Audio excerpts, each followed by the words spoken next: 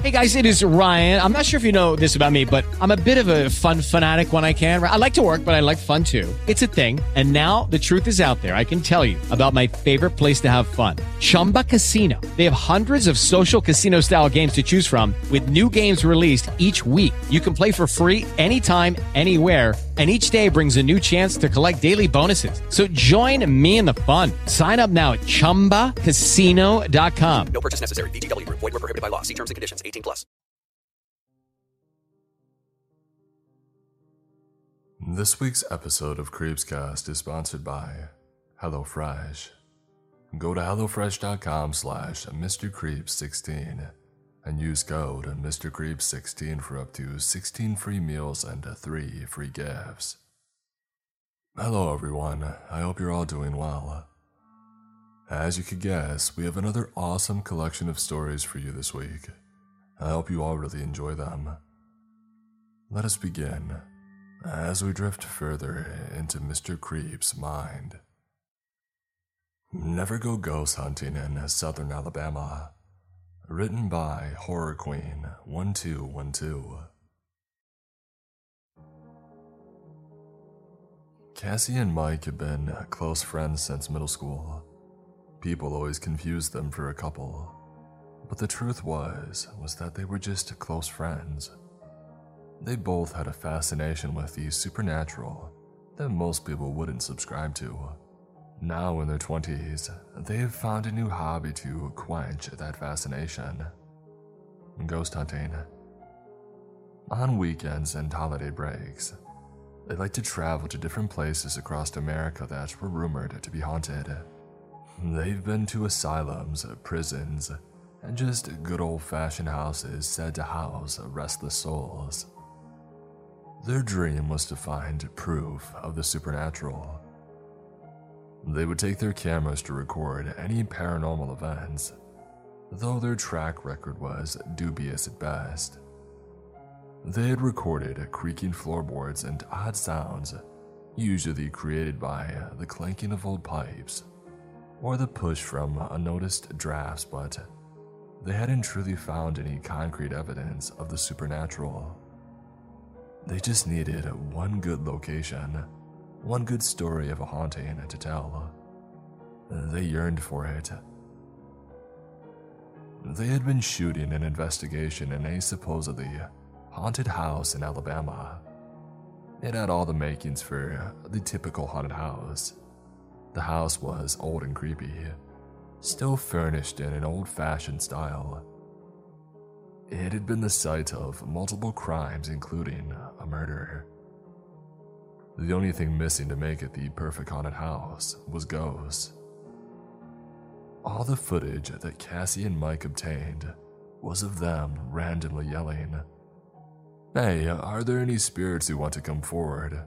Or, "We mean you no harm." To be honest, they all looked pretty stupid. When the two were finished, they packed up their equipment and returned to the small motel that they were currently staying at. There was a small bar just up the road, and the two decided to put their things away and then venture off to it to drink their frustrations away. The place was small with only 5 tables, and the actual bar itself. The regular bar patrons were quietly drinking away as they came in. They ordered their drinks and they sat down. "We're never gonna find a real haunting," Cassie said after a minute of silence. "Are we just wasting our time?" "Maybe," said Mike. "Hey, but at least we're making memories with it." "Still, just once I would like to see some real paranormal activity," she said morosely. An elderly man sitting at one of the nearby tables interrupted them. It was clear that he was drunk. "You wanna go to a real haunted place? You should head up to the Berenstain Plantation. A little known except for the people around these parts, but certainly the most haunted place you'll ever find." "Pete, shut up and just drink your beer," the man next to him said. "What? These two kids want to see some ghosts. Well, let them see some." The man hiccuped before taking another drink.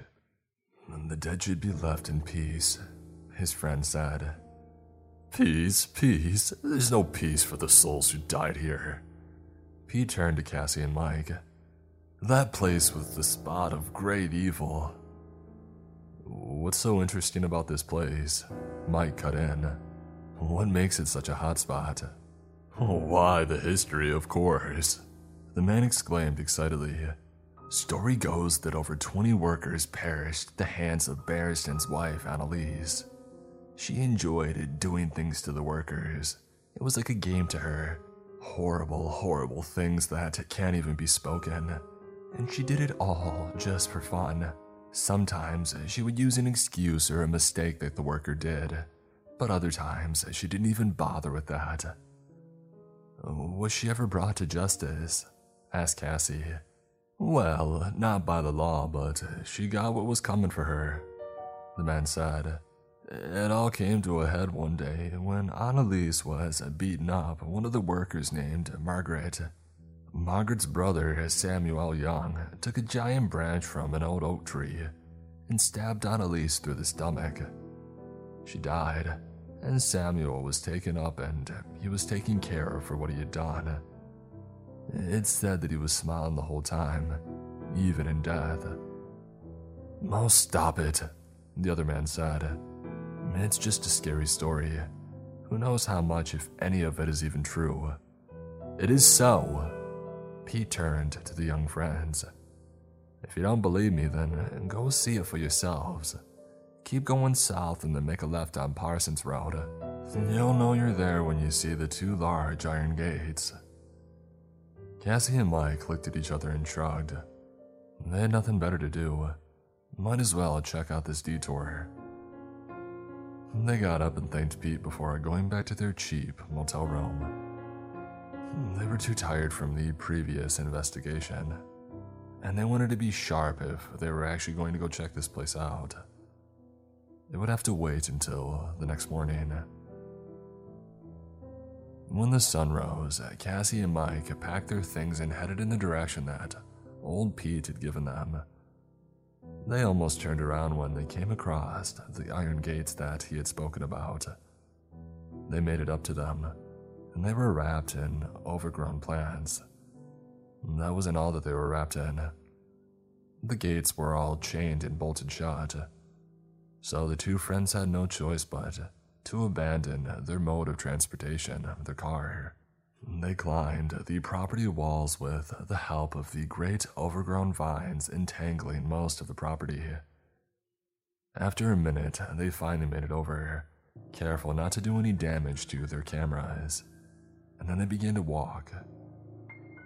The manor was about half a mile away from the gates. Looking around, one could easily imagine a thriving place where the plant life had since taken over. To the right of the manor was an old wooden building that looked like it had been eaten away by termites and harsh weather. This is probably where the workers stayed at.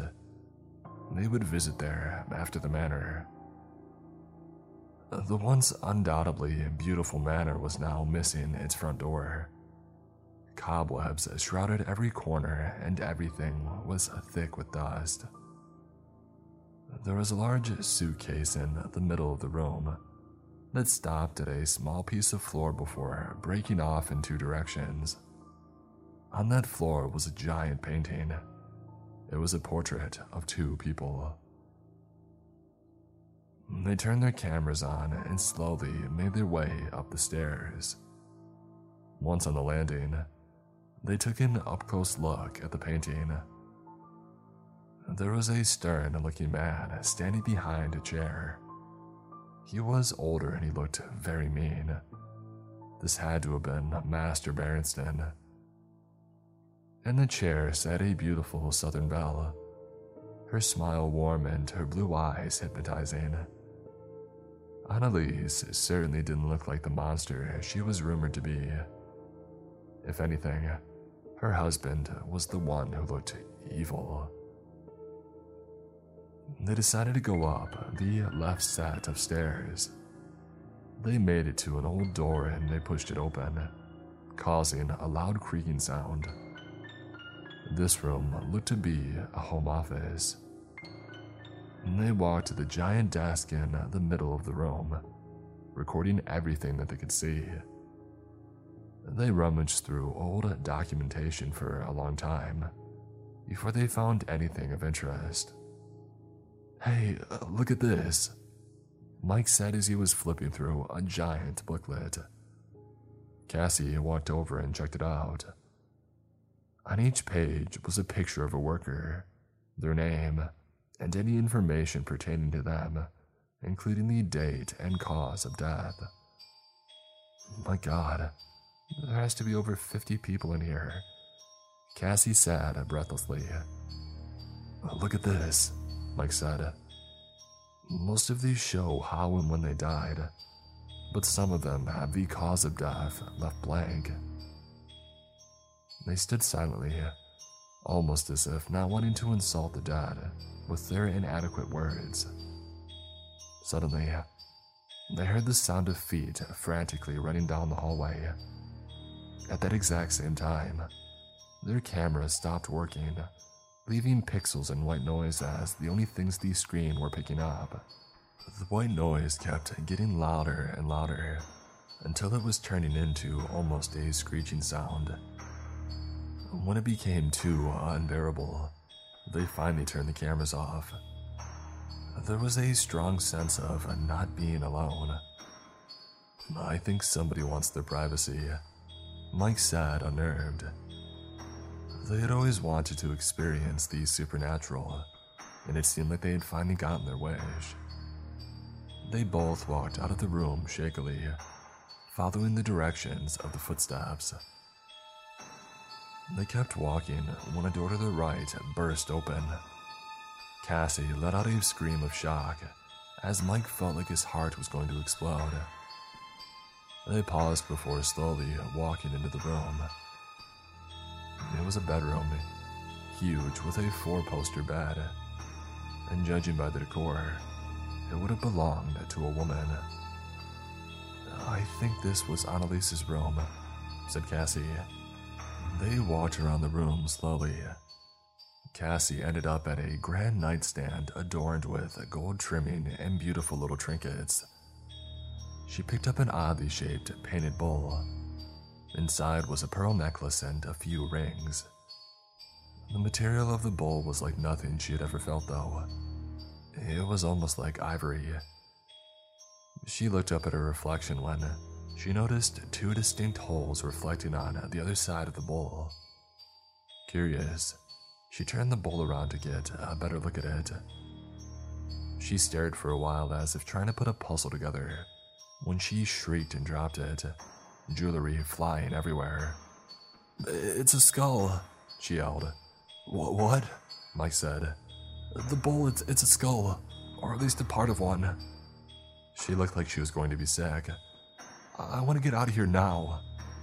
"Just wait," Mike said, stopping Cassie from sprinting out of the room.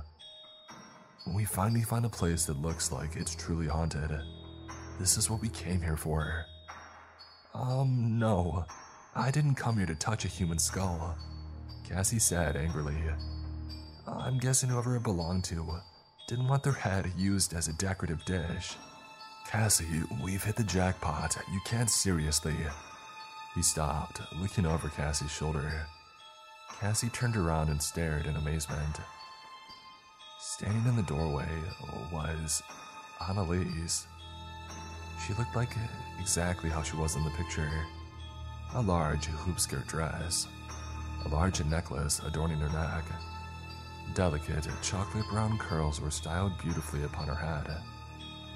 She was gorgeous with delicate features and large eyes. The only difference was that those beautiful facial features were set in a furious expression. "You dare come in my room?" The voice seemed distant, like it didn't belong in this plane of existence. "Ah!" Mike screamed, the back of his shirt torn from what looked like a scratch mark. "Get out, get out, get out!" the spirit screamed. This time, Mike didn't have a problem with leaving, and they both booked it, running down the hallway They thought leaving the manor would be enough, but to their surprise, they saw that the ghost of Annalise was following them right behind them. They made it outside, but Cassie tripped on a root pushed out of the unkempt ground, and she yelped as she had twisted her ankle. Mike knelt beside her to try to help her up, but a force pushed him to the ground. They both looked up as the spirit loomed over them. "I shall take the skin off your backs," and she raised her hand in the air. The friends closed their eyes in anticipation, but the blows never came. They opened their eyes to see Annalise looking behind them in fear. They cautiously turned around, scared of what they would see. Behind them stood a large man in old, worn-out clothing. He was glaring at Annalise as if he was daring her to bring the whip down. Both spirits stood there for a moment before Annalise disappeared. Cassie and Mike turned to the man in fear. His facial expression softened as he looked upon them. "You're okay now," he said in that same distant way. "My name is Samuel." "Are you Samuel Young?" Cassie asked. "So you've heard of me," he said with a tint of pride in his voice. "The lady of the house feared hell, so she stayed in this plane. I wasn't about to let her torment these spirits in the grounds too hurt to find rest. I lived a worker for their family," he continued, "but I died a hero, and now I am my own master as well as the greatest nightmare of Annalise Berenson." They were silent for a moment before Mike spoke. "It still lives on," Mike said. He felt a sense of hopelessness, like evil would live forever. Hatred, evil, it's always there. "I know," said Samuel simply. "And there will always be people like me to put a stop to it." And with that, Samuel disappeared. The friends that left the property, their career as ghost hunters was over, but a lightness they hadn't experienced before was just beginning to bloom.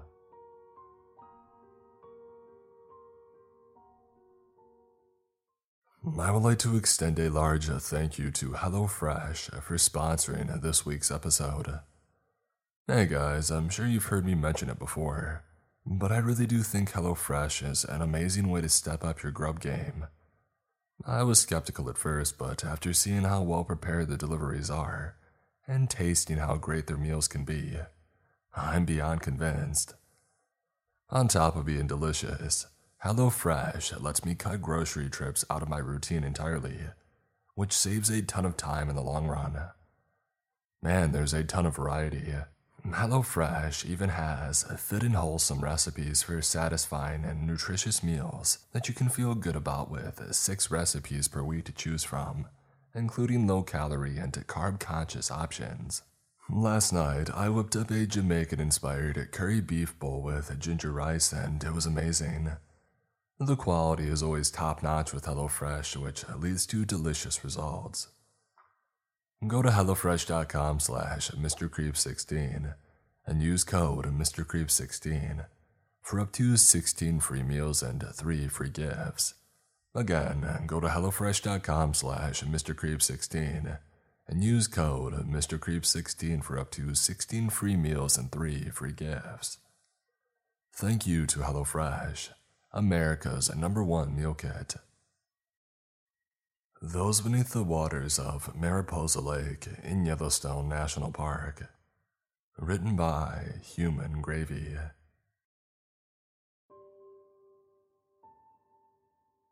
The graffiti in our apartment building was the literal writing on the wall needed for my parents to uproot us from New York City back in the early 90s. With the rise in violence in the streets and in the schools, nowhere felt safe. Drugs were dealt openly on the street corners and at the playgrounds. When my mother walked us to school, we would see it, and my mom would tell us to look the other way. A few girls in my sister's grade were already pregnant. It was a certainty that we would end up on the wrong side of the law, as the lines were drawn and territories in our neighborhood were claimed through violence and intimidation. My parents didn't have a ton of money, Dad was the handyman for an office building in Manhattan. Mom worked at the Top Tomato supermarket down the street. They managed to save the funds needed to buy a miserable excuse for a house in the suburbs of New Jersey. It was leaps and bounds better than living in a one-bedroom apartment in what was becoming a war zone. Their timing on the house was excellent, as the closing lined up with the end of the school year. We had moved into the house over the summer and started school in the new district in the fall. Everything was going right in life as we coasted through until the last day of school, the day that my sister passed away. After the dismissal bell rang, I went into the schoolyard to meet my sister at the regular waiting spot, so we would walk home together. Usually, my mother came to get us, but she covered for a coworker who was late that day. As I exited the building, I heard a bunch of yelling and then gunshots. I didn't realize what was happening, and I froze in place. I remember watching people fall to the ground, running for their lives and screaming. And then all of a sudden, I felt someone's arm wrap around me. They brought me to the ground and squeezed so tight that I could hardly breathe. When it was all over, the only sounds that I heard were police sirens in the distance, scattered voices calling out to friends or siblings, and the calls and cries of those injured in the fight. I can't tell you how long I lay beneath my sister's body. Someone had pulled her off of me. I think it was a cop or a paramedic. I don't know for sure, my memory is pretty hazy here. All I can recall is seeing my sister lying on the ground with her eyes wide open, unmoving, unbreathing. I remember someone taking me away from the body as medical personnel came and tried to save her. They couldn't. A stray bullet had struck and killed her. A shot meant for me. In the days after her death, the agonized cries of my mother and father filled the house. I remember crying a lot too. Phone calls were made to family living overseas and in other states to arrange the funeral. Days later, my sister was in the ground. Her body was laid to rest in a cemetery near our new home, so we could visit her without having to return to the city again. And up until now, my 35th year on this earth, I haven't been back to New York City. Our family's previous excitement about starting a new life in a new home was gone. The house, much larger than our one-bedroom apartment in the city, felt even more empty without her there. It felt wrong. Her bedroom sat empty, never to be filled with her laughter or the music that she liked to play on the radio. We mourned her for the rest of our lives, especially me. I would have nightmares about that day, even now, at the sound of fireworks going off or cars backfiring. I'm a kid again in the schoolyard, and I panic. For years, I blamed myself for her death, even if Mom, Dad, and everyone else told me that it wasn't my fault. And if it hadn't been for me, she would still be alive. When I got older, I thought of ending it myself, doing and thinking about various things that would give me pain and help to fill the emptiness inside of me. I think I would have followed through on it if my mom hadn't noticed these scars on my arms and legs. They got me on antidepressants, therapy, the whole 9 yards to help me out, but nothing ever made me feel right. My parents' reaction to this made me realize how difficult and painful their lives would become to lose another child. At first, I didn't want to deal with all these psychological bullcrap, but seeing how hurt and upset they were, I decided to see if it could help me. They said that it was post-traumatic stress, survivor's guilt. I carried a burden for decades until I visited Yellowstone National Park, and my life changed forever after.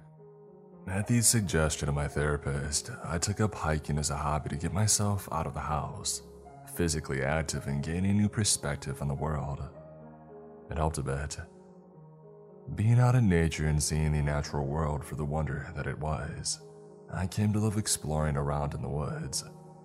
It was a far cry from the concrete jungle of New York and the planned, artificial conformity of the suburbs.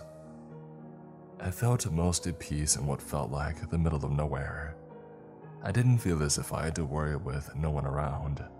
I felt liberated. Seeking out this catharsis is what led me to Yellowstone. After a business trip to California, I had the perfect opportunity to go there. I let my boss know that I would take some time off to explore the national parks out there. I had been out to Yosemite on previous trips, so I wanted to check out something different this time and sink my teeth into it for real. Usually, I would try to find someone else to come explore with me, but for some reason, I felt as if this was something I wanted to do alone. My first couple of days there were uneventful. I followed the trail, took pictures, and made camp when the sun had started to set. The next day, I would wake with the sunrise and continue the journey onward. Let me tell you, the earth is magnificent when humans aren't around to ruin everything. Streams and rivers flow with water so clear that you can see to the bottom. The mountains loomed in the distance clearly.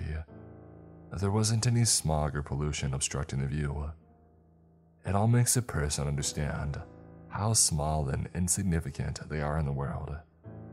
Yet maybe this isn't actually true. Perhaps we're all worlds into ourselves. When a person dies, a whole universe dies with them.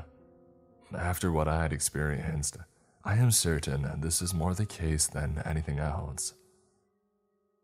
After a long day, I reached Mariposa Lake and called it a day. Setting up camp didn't take long. Dinner went without a hitch.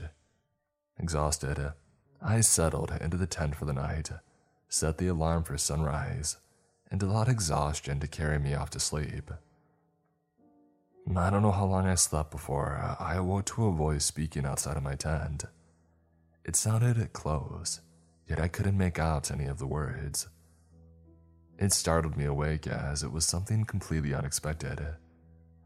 Seeing other hikers along the way wasn't rare, but having someone approach my camp in the middle of the night didn't leave me with a good feeling. It was the middle of September. The temperature was close to 30 degrees that night. For someone to travel in the near-complete darkness and such cold and dark, they must have either been in trouble or looking to cause problems. The folding shovel was the closest thing that I had to a weapon. Rooting it around the inside of my tent, I tried to find where I had left it. I didn't dare turn on the light as I didn't want the intruder to know that I was awake. I could keep the elements of surprise intact until the last possible moment. I realized that it didn't make sense right away. If someone wanted to hurt me, they wouldn't have announced themselves to keep the element of surprise for themselves. As soon as this realization hit me, I felt the cold bite of carbon steel and I wrapped my hand around the handle. The voice spoke up again. This time it was closer, only a few feet outside of the tent. Prepared to greet or fight my new companion, I unzipped the flap and quickly looked around outside. A thick rolling fog enveloped the campsite. Visibility was close to nothing as it seemed to swallow reality like a floating gray ocean of mist. The silence didn't help matters either. I didn't hear any footsteps, no crunching of grass or soil. All I heard was the sound of my own heart beating in my ears and the quickening of my breath. Again, I heard the voice speak out from just beyond the fog. As it spoke, sparks of blue electricity flashed through the fog. It became clearer. It was a woman's voice. It sounded familiar, but I couldn't place it. I called out into the fog, telling the person to follow my voice to my campsite. I got no response. I called out again, asking if anyone was injured. This time, the voice replied as if it were right beyond the edge of the fog, still obscured yet close enough to be heard. The voice was clear this time. It told me to meet it just beyond the fog. As it told me to come, The blue electrical spark spread open a path through the mist. I didn't move. My mind went back to a childhood memory. My sister with the telephone in her hand, talking to one of her friends. I was holding a Nintendo game in my hand. I think that it was Super Mario 3, and I was begging her to play with me. Her face scrunched up with annoyance, telling me to leave her alone. I remember feeling so disappointed as I went off to play by myself. A few minutes later, she came to the television and grabbed a remote so we could play together. It made me so happy.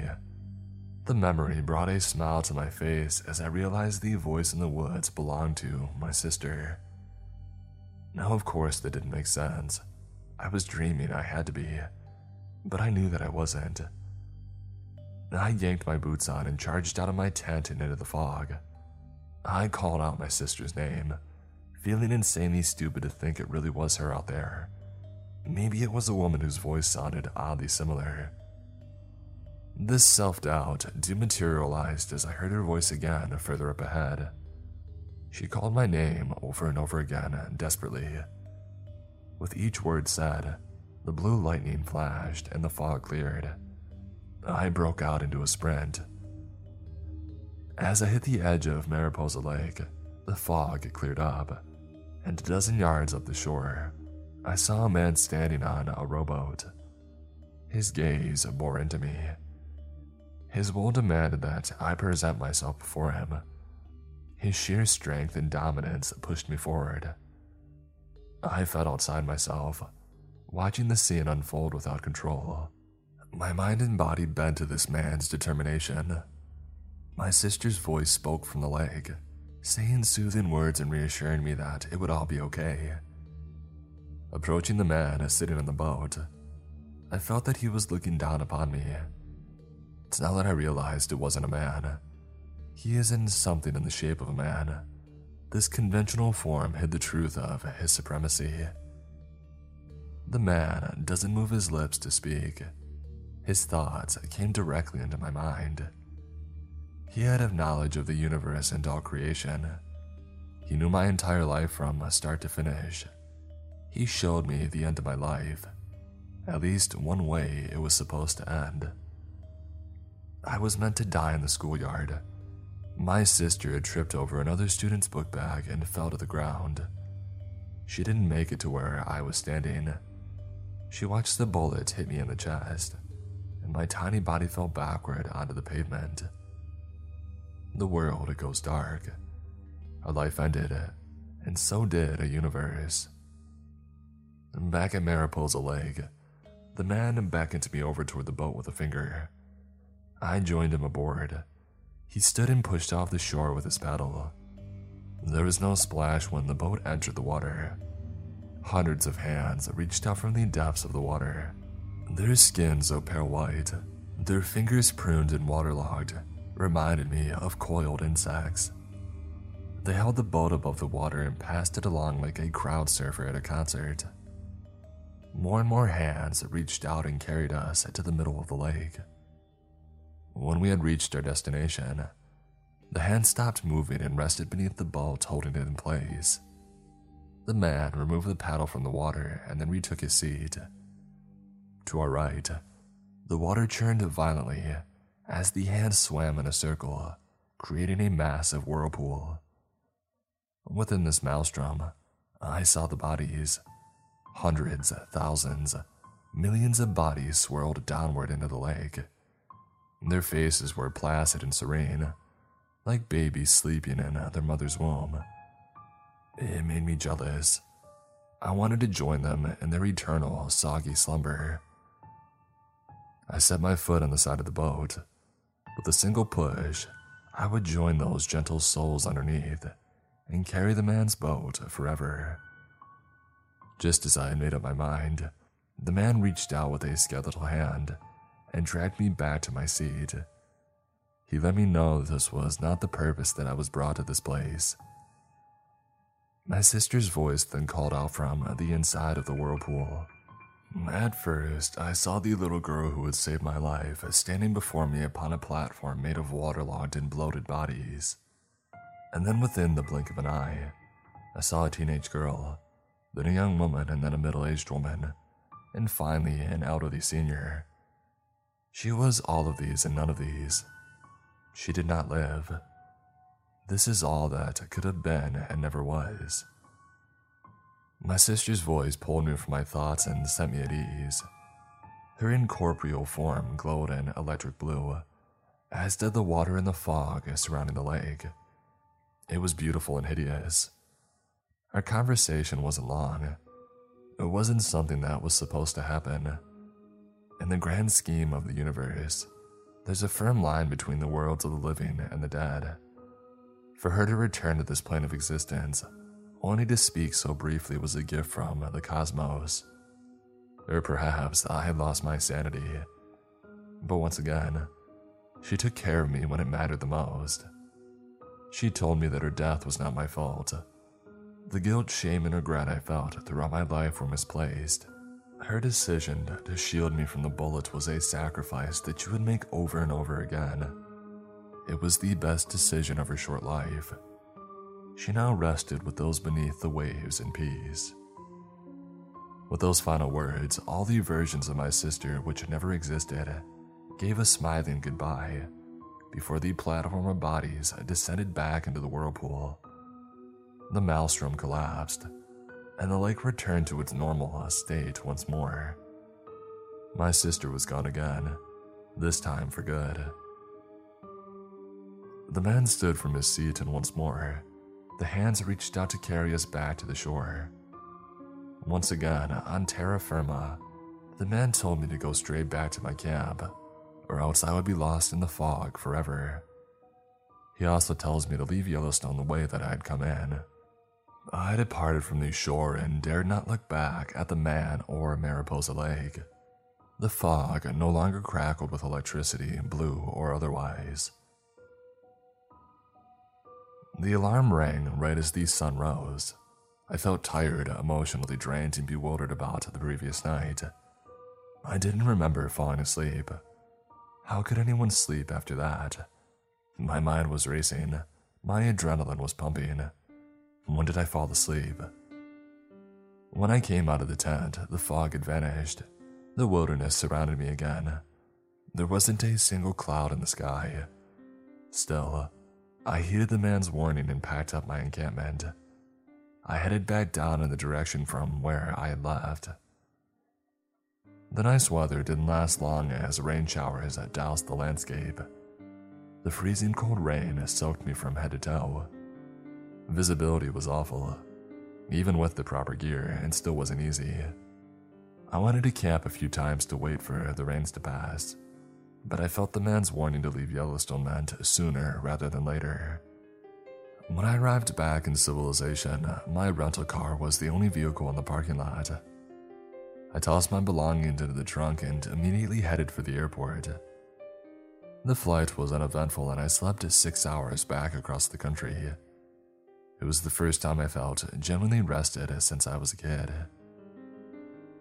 I never told anyone that this had happened to me.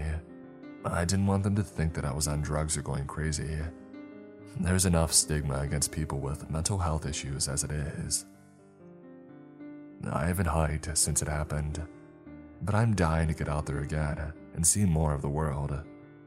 There are other trails out there to hike, other places to explore, to enjoy, and experience before our inevitable end.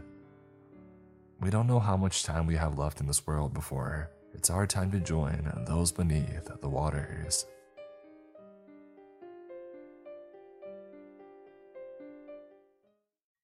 I'm an anthropologist, and I think I just discovered the origin of the uncanny valley. Written by Beardify.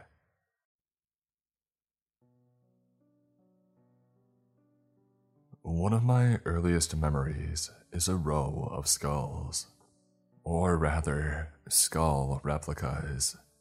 Age habilis, Age erectus, Age neanderthalensis, Age florencensis. I remember feeling around my child-sized head for any similarities. In retrospect, that was the start of my career. I'm a paleoanthropologist, and my field of specialty is the interaction between Homo sapiens and our closest hominid relatives. For a fascinating period, we shared our icy and inhospitable planet with beings that were like us, but different. We fought, traded, and even mated with them, yet we know so little about what their lives were like. That's why it felt like the find of the century at first. The intact skeletons of at least 3 different types of hominids, dating to at least 50,000 years ago, preserved perfectly by volcanic ash. The suddenness of the eruption captured the scene so perfectly that it almost seemed frozen in time. If not for that, what we found wouldn't feel so disturbing. We can imagine the dig as divided into 3 sites, A, B, and C. Site A is simply put, a pit of bones. My intent is to not exaggerate or frighten, but I've been at this dig for over 3 weeks and we've yet to reach the bottom. Thousands of bone sapiens, Neanderthalensis, and others, all mixed together over who knows how much time. Many of the bones show evidence of being chewed on, as though the flesh had been stripped from them shortly before their deaths. That's Site A. And then there's Site B.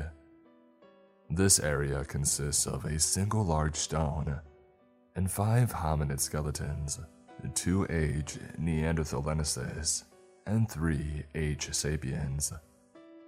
Their positions, as well as surrounding artifacts, such as the remains of hide cord, suggest that all 3 were bound hand and foot, and then heaped up in preparation for something, possibly some kind of sacrifice, or even butchery for meat. Finally, Site C consists of the remains of 1 male H. sapiens, 1 female H. Neanderthalensis, and 1 set of remains yet to be identified. Although these are far from scientific terms, I like to call this one the action scene. The unidentified hominid appears to have been attacked by the other 2, who, judging by the hide cord remains around their wrists and ankles, were attempting to escape. Their desperate attack appears to have failed just before the entire scene was preserved in ash. The female H. Neanderthalensis suffered a shattered wrist and 2 broken ribs. A broken flint axe was found near the male H. sapiens, whose spine had been snapped near the neck.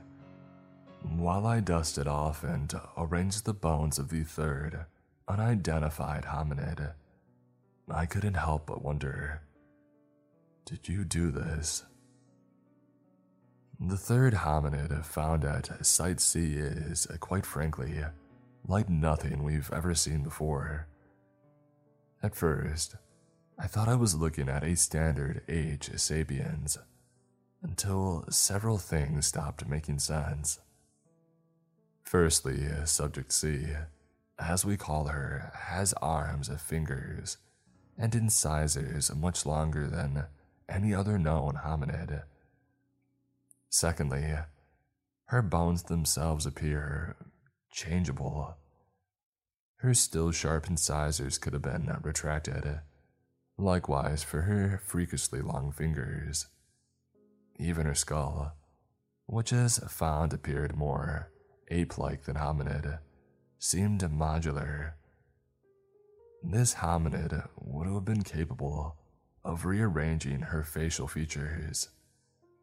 If she had wanted to, Subject C could have changed her appearance to look like an ordinary human. He arrived at the dig the day after Subject C was found. He came at night in a black helicopter, whose whirring rotary blades woke me up from a bad dream. At first, I didn't understand what I was seeing in the searchlight's glow. A hulking figure in a gray three-piece suit, followed by two bodyguard types, also in business clothing. No one else had been scheduled at the site. Least of all, anyone so unequipped for the rugged and remote environment that we were working in. From there, the mystery only deepened. The dig site was managed by Dr. Carl-Chan, a legend in the field, who had been leading expeditions like ours while I was still in diapers.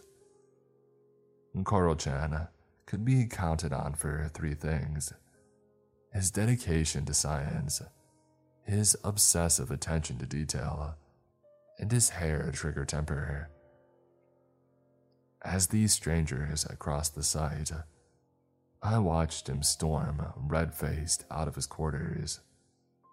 He held on his hat, his beard blowing around in the helicopter's artificial wind.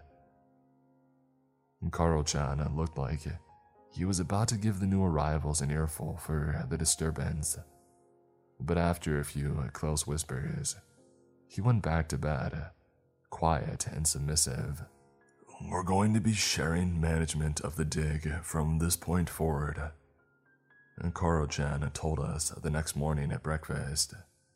His voice was hoarse, his face pale and haggard. "So please, let's all try to just get along." Get along? I couldn't believe it. This was a man who had beaten an intern with a hardback copy of On the Origin of Species because the unfortunate teenager had forgotten to clean his brushes. The Dr. Mark Carl-Chan, who I knew, wouldn't share management of a sandbox. Shouts and questions flew through the air, like we were all reporters at a presidential press conference and war had just been declared. The answers that we got back were evasive and unsatisfactory. The new arrivals were from a respected institute, and they were here to ensure the quality and accuracy of our research. Carl-Chan had absolute faith in their ability to make the right decisions on behalf of our group, and we were to treat them with the utmost respect. Most of that told us exactly nothing, except for the last bit. There was a fear and a warning in Carl-Chan's hard turquoise eyes. He was telling us to be careful around our uninvited guests. The powdered eggs and instant coffee became a knot in my stomach. What the heck was going on? With no new information forthcoming, I headed over to Site C, where I would set up the three hominids on separate exam tables, each bone laid out and marked. I was about to go back and continue excavating the site when I felt this strange tingle in the back of my neck. A hulking shadow fell over the middle table. I heard my name, and before I knew it, I had been clamped in an eager two-palmed handshake. The big man that I had seen leaving the helicopter the night before introduced himself as Dr. Lemire and insisted to know how I was doing, if I had everything that I needed.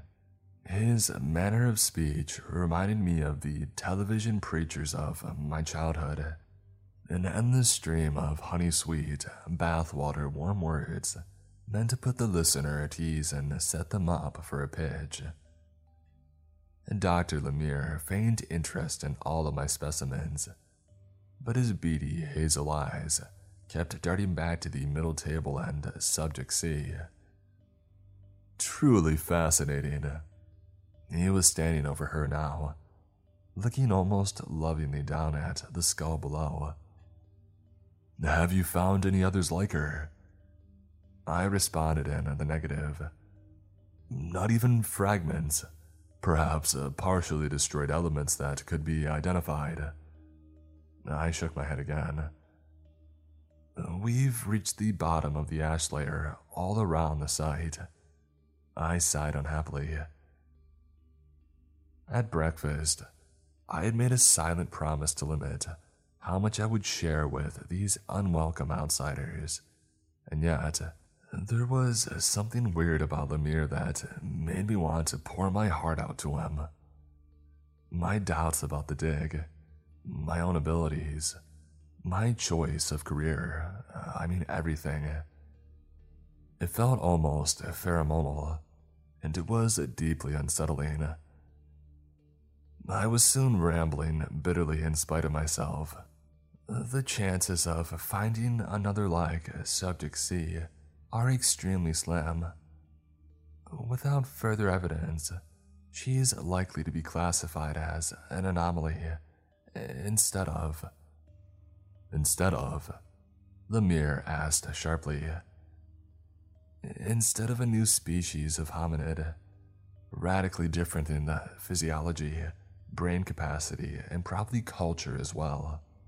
I perked up. But there are many hominids known by only a single fossil, sometimes even a jawbone. Genetic testing will tell us more. Well, I imagine all your data on her is stored on your university hard drive, yes? Lemire's eyes drifted to my computer setup on a nearby table. Well, yes, but... Excellent. The two bodyguard types appeared as if out of nowhere. With horror, I realized that they were preparing to disassemble my computer. Hey, I shouted. Lemire looked at me coolly, all the kindness gone from his expression. Much care must be taken with a specimen like this. Such an incredible find must be stored in the best facilities and studied by top experts in the field. Wouldn't you agree? Are you questioning my professionalism? I stammered. I couldn't believe it. Weeks of work, the crown jewel of my research. No, Subject C is my find. She belongs to... This site and everything in it belongs to your university doctor, who funded the dig. I have here a signed agreement granting me custody of Subject C and all relevant findings. I snapped the paper out of Lemire's hands, a petulant gesture of helpless rage. I didn't have a leg to stand on, and Lemire knew it. The fine print was just the nail in the coffin, my coffin. I was counting on this dig, this publication. I understand how upsetting this must be for you, Lemire commented, like we were discussing the weather instead of my life. But I'm convinced that in time you'll see it's for the best. Although I couldn't remember the last time that I had cried, I felt hot tears welling up in the corners of my eyes. It wasn't fair. You're concerned about what research you can present from this dig, I'm sure. Publish or perish, isn't that what the saying is? Lemire clapped me on the shoulder. Well, no need to worry. Your cooperation today won't be forgotten. Who knows, you might see renewed interest in your older publications, maybe even a book deal. Who knows what your future might hold? If you keep your mouth shut. Although the threat was only implied, it came across crystal clear. Even so, a vague sense of calm flooded through me. I felt drunk, even a bit dizzy. Maybe this was the right thing to do, after all. Lemire would take care of everything. With his big, strong hands and wise eyes, he was a man to trust. Putting Subject C into the care of such a man should have been my idea all along. Wait, this was all Lemire, and I was sure of it. Somehow he was manipulating my emotions, but there is a problem, a fly in the ointment. It had been the paper he had shown me. If only I could remember what it was. How did you know? I muttered under my breath. Lemire turned around from where he had been supervising the breakdown of my equipment.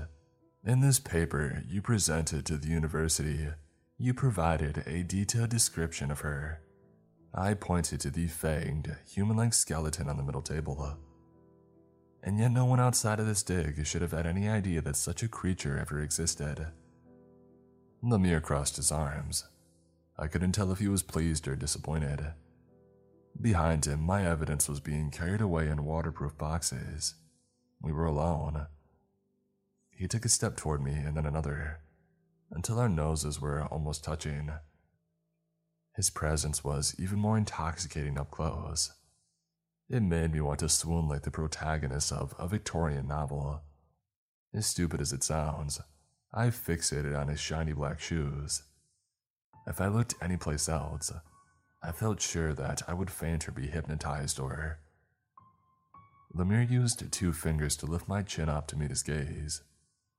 With horror, I realized his fingers had extended almost twice the normal length. His face broke and shifted until I was looking at something with long incisors, ape-like eyes, and movable features. In short, something very much like Subject C. It smiled.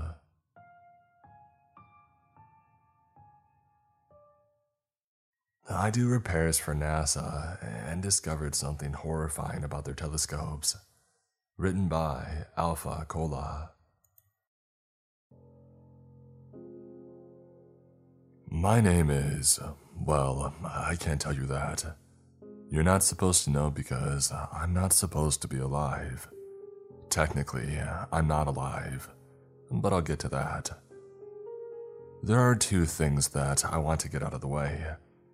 First, those of you with any background in physics will fight me on just about everything that I say. I know it doesn't make sense, but it is what it is. And second, if you hate the feeling that you're always being watched, you should just stop reading. It's only going to get worse. Alright, now that I've gotten that all out of the way, I'll tell you my story.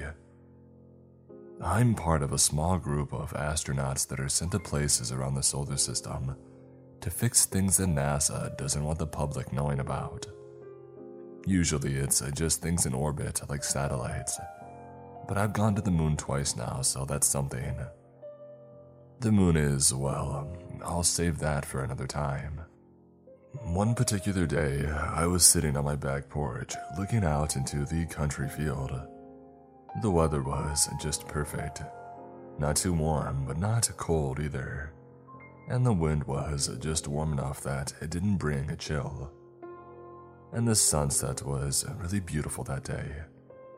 The clouds looked like waves in the ocean, ablaze with orange light and a blue-green backdrop. That's the kind of stuff that I live for. Thankfully, my salary can pay for a nice ranch that gives me all the nice things in life. And then, of course, my phone rang inside the house. Its gentle chime floated through the screen door, beckoning me to answer. I sighed, and then rose from the creaky wooden rocker that I'd been sitting on for the past hour or so. I headed into the house, silent as a mouse, and snatched the phone from its place on the wall. "Brookins speaking," I said, sure to let a bit of irritation flood through my tone. "Yes, it's Sanders. We need you for a mission," the man on the other end of the line said. It was my boss. Sanders hadn't been there when I had first joined the program, but he had been my boss the longest. He also knew never to call me during the sunset. "Do you know what time it is?" I asked, ignoring him. He thinks for a second. "That's right, I thought we were in the same time zone. My apologies," he said sincerely. All I ever asked was not to be called during sunset. I would do any mission, just never call me at sunset. I sighed. "Just let it go," I told myself. "What's the mission?" "Lima has a lens out of alignment. Machinery on board just can't adjust to it properly, and we need need someone up there to slide it back into place, he explained. The Lima Space Telescope was sent up into Mars orbit just a few years ago now, back in 2018. They kept it a secret because of how powerful it was. They were sure that they would find life with that thing. Not sure if they ever did. When do I leave? I asked, already knowing the answer. Right now, he said. Of course. I'm on my way then, I responded, and then hung up the phone. I walked back out to my porch to watch the last few minutes of the sunset, and threw on my father's old leather jacket and walked out the door. The drive to the base was pretty long from where I lived, about an hour. When compared to space travel, it was nothing though. But of course, a car isn't nearly as interesting as a ship is. Nevertheless, I came upon the empty spot in the desert and flashed my lights in the pattern that I always flash them, and the entrance to a ramp opened up from the earth, ready to swallow me whole. I drove in, down through the tunnel, and parked my little car in the lot. I even had my own spot, just for me. As soon as I stepped out of my car, a man that I had never met before greeted me. Hello, Brookins. Please follow me, he said. His hair was long and black, slicked back with oil, and his eyes stared into mine as if he knew something about me that he was trying not to laugh at. I followed him down the hall that I had been down 100 times before, and into the meeting room I had been in just as often. The escort certainly wasn't necessary, but I didn't say anything as a courtesy. Some things just weren't worth the argument. Please have a seat. He'll be with you shortly, the man said, voice cool, and then he left the room, closing the door softly behind him. I noticed that he loved to stare right into my eyes. A few moments of silence passed before I started to think about the ways that this could go. It could have been an easy assignment, but it also could have been an impossible one. I've been tasked with the latter more times than I can count, but I somehow always pull them off. My father told me that luck runs in the family. After a few more minutes of waiting, all of which I was getting paid for, a woman with shoulder-length black hair walked into the room holding a folder, trailed by 2 large men in suits. She smiled at me and then held out her hand. It's an honor to meet you, Brookins. I'm Tammy. I'll be accompanying you on your mission today. She smiled. Something about her eyes, it was just like the man that I had seen before. How cold and empty they were. And her voice sounded like she was trying to force emotions in where there shouldn't have been any. People like that are what made me believe that aliens really did exist. It's a pleasure, I simply responded, and then shook her hand. Another man walked into the room. He had white hair and a blue suit. I see you two are getting acquainted. Good. This mission won't be easy, he ensured. He produced a briefcase from his side and propped it open. Inside was a folder of images. They looked like a machine. I see that in some places there were wires out of place. Something slightly off. This is the situation that we're dealing with. We need those wires fixed and the lens put back on track, and the whole thing polished like a baby's bottom, he demanded. I'm sorry, who are you? I asked. He looked at me for a moment as if I was dumber than a brick. General Argier, he said, low and quiet. Gotcha, I simply said. I've never been up close and personal with the Lima. Is there an advanced manual that I can look at? Yes, one will be provided for you on your trip, Argier responded. On the trip, really? It was always best practice to review the process of the repairs before a launch. That way all the correct materials and tools were provided. Tammy must have read my facial expression because she chimed in. They already know the tools, I know the repair. We need you for your experience. I've only been up there once before, she explained, making unwavering eye contact. Her head had tilted a little bit. like she had noticed something. Understood, I simply responded, giving her a look. Good, get ready. You leave in an hour. I spent the next 30 minutes or so suiting up, then just waiting for everything to be ready. I had gone through the process plenty of times, and Tammy was certainly a rookie. I'd help her put on her suit and run through the basic stuff so she wouldn't kill herself. We sat next to each other in the shuttle, waiting patiently. I always dreaded this part. They launched us out of a long tube using magnets, and then the thrusters would take us the rest of the way. I almost always blacked out on the initial launch, though. I love this part, Tammy said, smiling like an excited child. I glanced over at her. Why? Well, I like watching everything fade from blue to black, she explained. Something was odd about her. She seemed way too excited for this mission. Your heart rate should be steady before we launch. I suggest taking a rester, I said, reaching for a bottle of pills on the wall. No, it's okay. I'm always like this. The doc said it's fine, she protested. No, I don't know what doctor would ever tell her that, but I dropped the subject anyway, putting my hands on the flight controls. Control, we're already here, I said into the intercom. I heard silence. Control. Copy that, launching in 30 seconds. A voice that I didn't recognize responded. A weird sensation crept up my spine.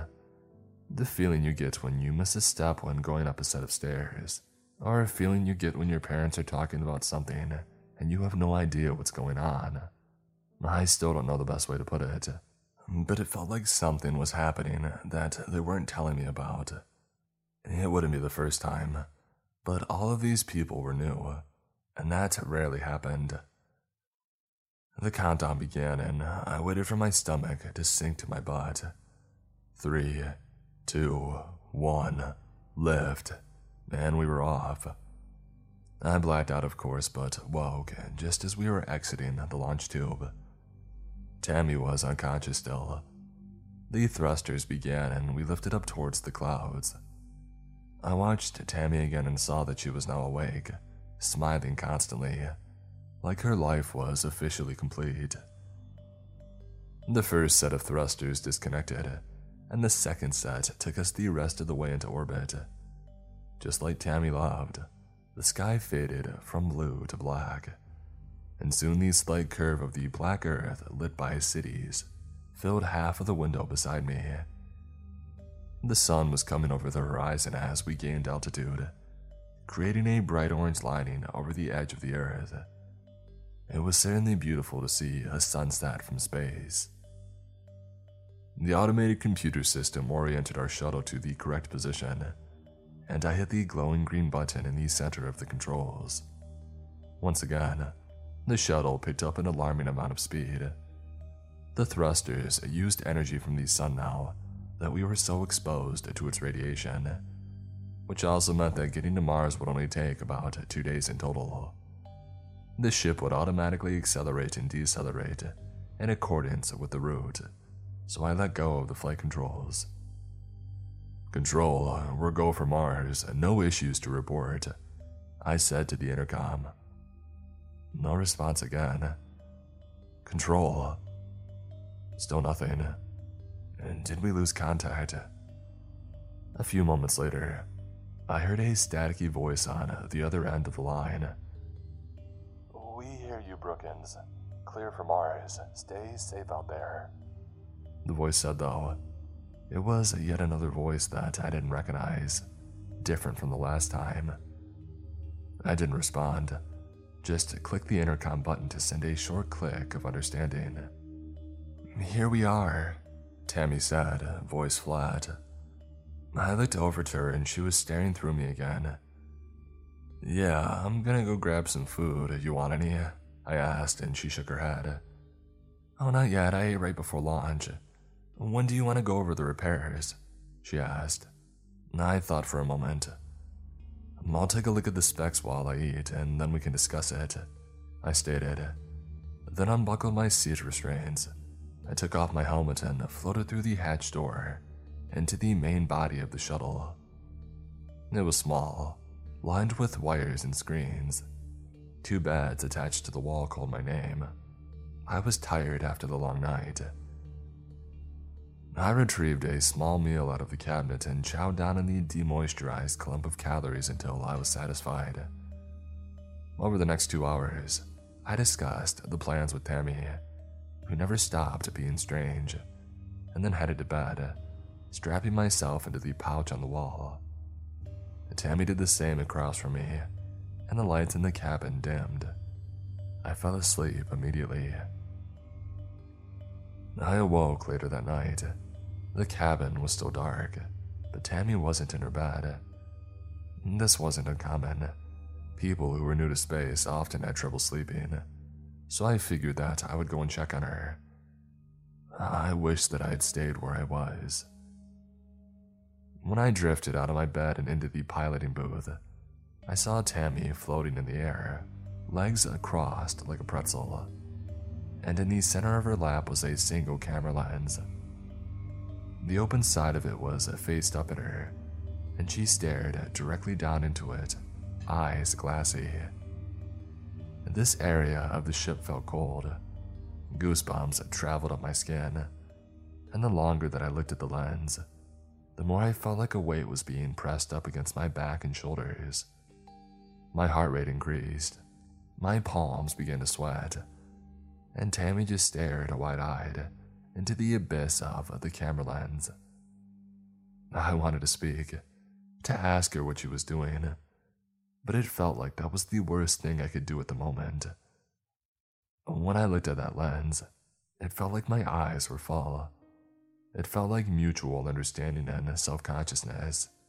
It felt like beauty and judgment. It was, in all respects, just like staring into someone's eyes that were only a few inches away. Like when you look at the flecks of colors in their eyes and admire all of the ridges and valleys in their iris. And then I looked away. The feeling was gone. I floated back to my bed and attempted to sleep, but ended up just closing my eyes. I couldn't trust Tammy. Something about what I had just seen screamed warnings in my mind, so I laid there and listened carefully for Tammy to return. An hour must have passed, but I still didn't hear her. I squinted my eyes open just a crack, just barely enough to let a sliver of light in, and almost screamed in fright at what I saw. A camera lens just inches away from my nose, with Tammy holding it, face smiling right behind it. I could only see her eyes and the puffiness of her cheeks with the angle that I was at, but I knew the grin was malicious. I could see the crazy in her eyes. I kept my composure and shut my eyelids all the way, hoping that she hadn't noticed. I laid there until the lights in the cabin brightened, and a small chime played over the intercom. I opened my eyes, as I now had an excuse, and saw Tammy in her bed, stretching with a yawn as if nothing had happened. I tried not to stare. I didn't want to raise suspicion. "Morning," she said with a smile. "These things are comfier than I expected." "Yeah, they are," I agreed with a smile. I slid out of my bed and threw a shirt on. "We have another day until we arrive. We've already discussed the plans for the maintenance, but I'm just gonna go check out the tools to see what we're working with," I said, floating over to the back of the ship, where a closet was located. "Okay, I'll watch a movie. Feel free to join me if you would like," she said. I nodded and opened up the closet. I pretended to check the specifications of each tool until she had drifted away, and then got to the real work. I wasn't looking for a tool, I was looking for a weapon, and I hoped that I wouldn't have to use it, but I would want it to be safe rather than sorry, so I decided on a pressurized nail gun. It would probably take her out if I aimed right, and that's the kind of leverage that I wanted. The way she acted last night, it was more than unsettling. And I've heard of intruders getting on shuttles before. The rest of the trip was completely uneventful. Tammy was weird, of course, and the following night of rest contained no incident with that camera lens. I know because I watched it the whole time. I woke myself up with coffee the next morning. I was dang near dead of exhaustion, but I figured it was well worth it, because, just like yesterday, Tammy woke up with a stretch and a yawn, ready for the day. I looked out the window behind me and saw Mars there watching us. In orbit, I saw a bright light suspended there that I determined to be the telescope that we were told to repair. I took a deep breath and pressed the intercom button. Control, Mars is in sight. Estimated contact with Lima is 20 minutes over, I said. It would take several minutes for the transmission to reach Earth, so I didn't stress the absence of a reply. And then I heard one, only 10 seconds later. I could feel Tammy's eyes on my back, like she was waiting to see if I would realize how fast the transmission came in. I knew that if I showed any sort of confusion, it could mean the end for me. So I faked it, of course. Copy that, Brookins. Everything is looking clear on our end. Proceed with repairs whenever you're ready, a voice said. The static was gone now. The transmission was as clear as day. I didn't reply, just sighed, trying to look relaxed. I must have failed. You okay, Brookins? Tammy asked from behind me. I turned my head around to her. Yeah, I just haven't been to the big red guy in a while. It's exciting, I replied, and I wasn't lying. Tammy smiled. Oh, I know, I'm excited too. I can't wait to see the telescope. I hear it rivals any other, she agreed. It didn't strike me as strange that the only thing she cared about was the telescope. Not at the time, but I should have realized it sooner. I'm going to suit up. We arrive in 15 minutes and I would like to get this over with as soon as possible, I admitted. Alright, I'll get the tools together. I'll suit up while you bring us in a position, she replied, and we parted ways. I grabbed my suit off the wall and fastened all the brackets together. Pressure checks, seal checks, the works. We were about to be in open space, so now it was no time to slack on safety. I watched Tammy put together the tools in a bag and then zip it up. Hey, can you grab the sealant cream from the front? I asked her. She nodded and drifted up to the pilot's cabin.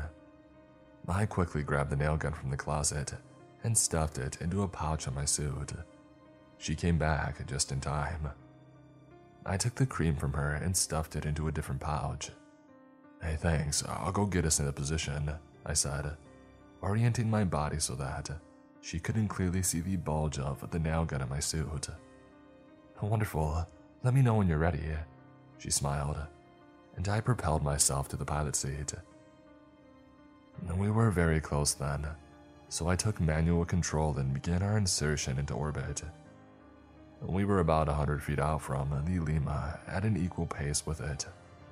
I threw on the autopilot and we were ready to go. I turned around to tell Tammy and briefly saw her stuffing the camera lens into the tool bag. I quickly looked forward again, waiting for a few seconds, and then turned back around. She was checking her suit safeties. All right, we're in place, I said, drifting over to her. Are your systems all good? Yup, all set, she gleamed. I nodded and we both went to the airlock. Control heading out now, I spoke, then hit the button on the wall that depressurized the cabin. The world grew silent save my breathing, and a light on the inside of my helmet blinked. We were set to go. Tammy, can you hear? I read, she responded. I opened the door and nodded. We both drifted out of the shuttle, propelling ourselves with pressurized air packs, and then aimed at the telescope. It truly was a magnificent thing. Its eye was pointed away from us and into deep space. It was easily the size of a horse. It was silver and gold lined with solar panels, and as we drew close, I began to see the damage. It was just like the photographs. One of the mirrors was off its track and wires had been severed. "Well, let's get to it," I said, grabbing hold of the side of the telescope. I tethered myself to it, pulling the hook from my waist and took a few tools from the bag, and we got to work.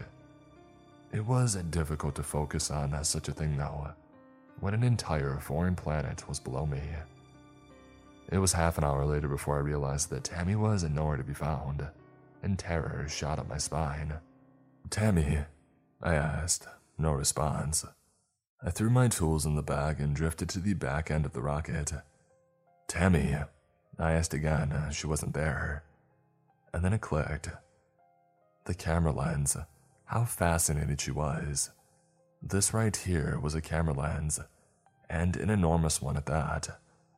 I wasted no time, shooting myself up to the eye of the giant machine, and sure enough, there she was, floating a few feet away from the gaping mouth of the lens, staring right into its core.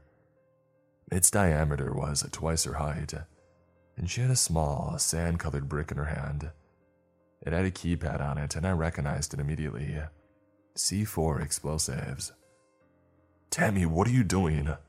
I worked up the nerve to ask. She just grinned, not taking her eye off the abyss. "You," she chuckled. "You have no idea what's going on." "Give me the explosive, Tammy," I demanded. Her face turned into a frown, and the Lima itself shuddered. I released my grip on it. "Don't make them mad," she said, serious. "Look, they're waiting." I fought the urge to look into the black abyss so much that it almost hurt, but I succumbed to my curiosity. I looked over the lip of the lens and right into it. The darkness seemed to shift below the surface of the glass, pulsating, moving, like it was a container, or the window to a door. The feeling of full eyes returned to me, and I felt warm inside. It felt good to stare. It felt good to be admired by whatever creatures were on the other side. I could hear them speaking to me, telling me that it was all right, telling me that they loved me. And then I remembered the C4. I pried my eyes and looked at Tammy. "Oh, what will that thing do?" I asked. "They wish to be here with us, in this world, so that they can love us forever," she replied in a trance. I almost believed her. Almost. Until I looked down again and felt brain-shattering nausea. A sense of pure disgust washed over me. This thing I knew was no friend of ours. "Tammy," I warned, drifting closer to her. "Stop. You don't understand this. You don't know what's going on. It's so much bigger than you." She began to scream in anger. "Give me the bomb, Tammy," I shouted at her. She grunted, reached into her pocket for something. My hand didn't hesitate. I drew the nail gun fast, aiming it at her, and out of her pocket came a gun. I pulled my trigger, and the inside of her helmet went completely red. Blood and shattered bone spurted out of her helmet directly at me, covering my visor. I smacked it with both hands, trying to wipe it off as best as I could, but it only smeared it around, amplifying the horror that I had just committed. I couldn't keep my heart rate down any longer, and it began to beat faster. I began to panic, and my palms became sweaty. Her body slowly rotated backward, stiff as a board, and the C4 drifted out of her hand. I grabbed it firmly and then launched it directly at Mars as hard as I could. I drifted backward after the throw and stabilized myself with the pressure pack. They say that you can't hear anything in space. Well, they're wrong. Behind me, a roar emanated from the end of the telescope that sounded like the grinding of a chalkboard, vibrating my bones. I slowly turned towards it, dreading what I might see, and found that in the black abyss of the lens, another eye looked back. It was black, but the pupil looked like the static on a television screen. The eye took up the entire area of the lens. I couldn't help but feel like I was going to die. The scream started again and my body began to tingle. I looked down at my suit, wondering what the heck was going on, and found that I could see through it partially, like I was only half there. Suddenly, the C4 that I had thrown in the other direction whizzed by my head and hit the shuttle that I had arrived in. It exploded on contact with a brilliant light, sending debris everywhere. And the lens, it cracked. Black tendrils began to reach out, looking for something to hold on to. I happened to be right there, and their inky black hands gripped my torso, bringing me closer into the black abyss. I began to hyperventilate. My mouth tasted of bile. The visor was still covered with blood and skull, and the bone-shattering cry came again from the inside of the lens. It pulled me closer and closer. My body became easier to see through despite me clawing at the ink, and the only thing that I could think to do was use the nail gun. And so I fired it right into the crack over and over again. On my last shot, I heard a cry of pain. The tendrils receded blindingly fast, and the feeling of full eyes went away. But in all the motion, the creature pulled Tammy through, busting a person-sized hole in the glass, leaving me to wonder if it would come out. And then nothing. Silence. Just me, a broken telescope, and a blown-up ship. It took me longer than it should have, but when I looked down, I realized that my body was no longer there. I was a ghost. A floating ball of consciousness with nowhere to go. I couldn't feel my limbs, couldn't touch my fingers together. Nothing. My body was gone. And that's what they do. You look into your cameras every day and they watch you back. They copy you, mimic you, and become you. They want out and they'll get out. I watched in horror as a copy of me with no suit on drifted out of the hole in the lens. It looked at me with pitch black eyes and static pupils, smiled, and floated towards a bright light in the distance. No, a shuttle in the distance. It all made sense. The quick transmission, the different voices. There is a ship following us, and that creature was about to board it. I moved through space without a thruster, without an effort, like I was a god. I tried to scream, "Control, control!" I yelled, but of course, nobody heard me. I began to sob. I began to flail around, trying to get myself to move and catch up to them. Nothing worked. I kept wondering what it would do with my body, why those people wanted to free that creature. I wondered what had happened to me and why I couldn't move. And most of all, I wondered why blood and shattered skull were still clouding my vision. I'm not sure what that thing did with my body. I still haven't found out. It took me 10 years to learn how to move my new form, and 2 more to learn how to use a computer. But here I am telling you my story, giving you a warning. Don't look directly into a camera. Any lens with an opening larger than a quarter is a no-go. And whatever you do, never get near a broken lens. Finally, if someone close to you suddenly becomes obsessed with photography, run the other way. They want you too.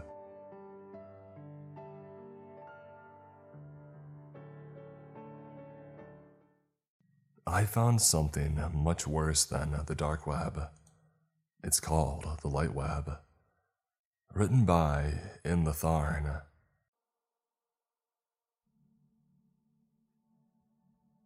You don't know me and I don't know who you are, so let's keep it at a safe distance.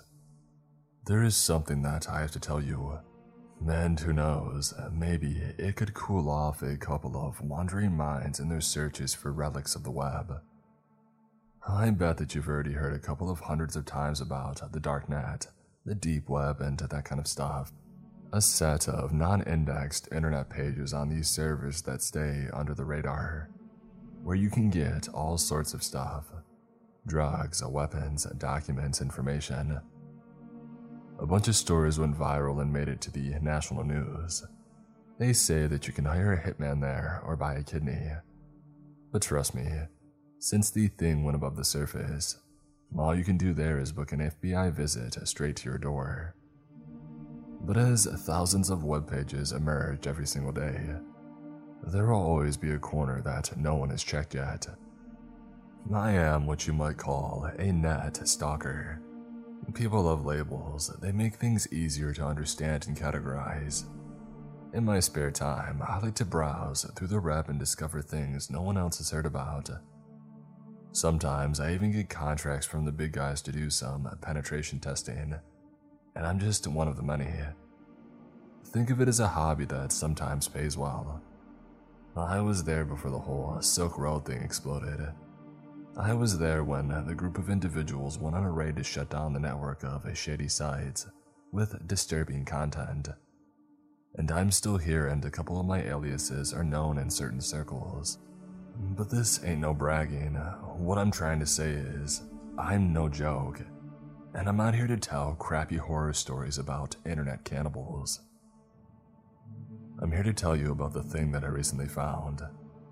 This thing is called Lightweb, and I want you to never make the same mistake that I did. It's actually not that hard to trip on it. Yes, you need a certain browser to access the thing, and no, it's not Tor, an I2P, or anything more complex.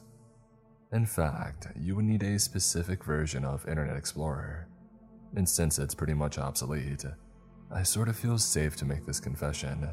It seems that Netscape Navigator works too. From a technical point of view, both browsers had a critical vulnerability at the time that would allow injection of scripts directly into the application. So, frankly speaking, technically it finds you rather than vice versa. And to actually get access, you have to visit one of the web pages for housewives, with tons of clickbait ads and click some. If you're lucky enough, after 5 to 10 steps down the rabbit hole, you'll get a blank page with no URL given. It will be a plain white page with a couple of forms requesting your name and email and a submit button. And that's where the fun begins. I remember doing it for the first time when I've entered the address from a freshly created 10-minute mail. Imagine my surprise when the page refreshed with the right text message. We are terribly sorry, but it seems that you are using a temporary mail account. Please enter your real mail account. Have a lovely day. I have no idea how they managed to pull that off. Must have been a really tight algorithm to track the origin of the mail, keeping track of the list with questionable domains. Imagine my confusion as I've said, "Alright, fine," and I created a dummy Gmail box to input instead and saw the message, "We are terribly sorry, but we do not accept freshly created email accounts. Please enter your real mail account. Have a lovely day." Man, the thing was real. Actually, it sounds insane. But it wouldn't surprise me if these guys had backdoors in the most unexpected places. Besides, this could be a pet project of some bored engineer in the company. A lot changed since "don't be evil" morphed to "do the right thing," I'm just saying. So, just to make sure that I fired up some accounts with some other services, same result. At that point, my curiosity had skyrocketed. What could possibly be hidden beyond these gates? I had to know. So I punched in one of my older email addresses, input Matt as my username, and hit submit. And to clarify some things, I'm not stupid to use a mailbox that had tracking, and no, Matt is not my real name. But I'll get there eventually. The page changed. The forms had disappeared and only a single line of text was sitting in the center of it. "Welcome, Matt. We'll return to you shortly. Enjoy your day." Bah, pre-moderated accounts, really? I thought back then. Later that evening, I received a message. I know you're going to question my expertise after what I'm going to say now, but I kid you not, it happened. I received a mail from a non-existent sender, And when I say non-existing, I mean it has no address. The info in the header just said, "From blank." That was some next level stuff, or at least I had never seen anything like it. The body of the message read, "Hello and welcome, Matt. We are happy to see you in our small yet happy community of Lightweb. We're really glad that you made it. LightNet is a place where we tend to maintain things nice and cozy for every member out there. Please be the better version of yourself when you talk to people. There is no place for negativity, foul language, aggression, mocking, dirty jokes." The list went on. My first impression was that I had hit a local community of Orthodox Mormons minus the God, plus the tech skills. We hope that you enjoy your stay with us. Just remember not to break our rules and to spread the light. Best regards, Mrs. Goodwin. Wow, that was quite something. Like a group of elite tech-savvy Care Bears or something. The email also contained a URL leading somewhere unknown, as hovering over or inspecting the page element in Dev Console showed just an empty string. But as I was safe and sound running my crap in a sandbox of a virtual machine, I clicked it. The next thing I saw before me was a website utilizing the best traditions of the early 2000s design. All colors and background images. Do you guys remember the glory days of MySpace? That kind of stuff. A large header on top of the page shouted, "Welcome to Lightweb, the place for nice people." There were a couple of dozens of links underneath, some sort of news feed and a chat. I had suddenly jumped as my headphones exploded with Beach Boys' "Good Vibrations" of the intro. I nearly had a heart attack. Yeah, back in the days, the peak of your taste demanded to include an audio clip or a song to play once the page was fully loaded. Most of the time, it was something silly like, "Welcome to my webpage," or "Keith here, how you doing?" But some individuals went all the way down and uploaded music tracks, which resulted in horrific loading times, especially if you were a lucky owner of a 33,600 kilobyte per second modem. But as I've lowered the volume down and went to look through the hyperlinks, my eyebrows went up. Mike's Garage, Betty's Cooking Class, How to Be a Good Partner, Gardening Tips and Tricks. Like, what the heck was I looking at? Was my exact thought. Who would build this to host BS that multiplies uncontrollably on Facebook and Food Network? I couldn't understand.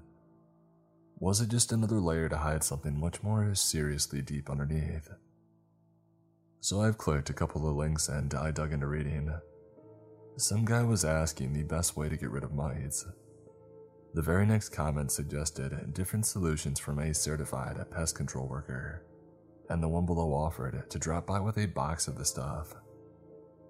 Some lady asked if there was someone willing to help remove the furniture around her house, and there were 3 pages of posts from people who offered to help out.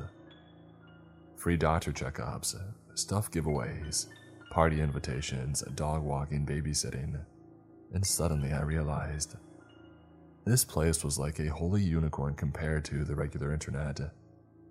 There was not a single word of rough criticism, envy, shameless self-promotion, and attempts to be seen.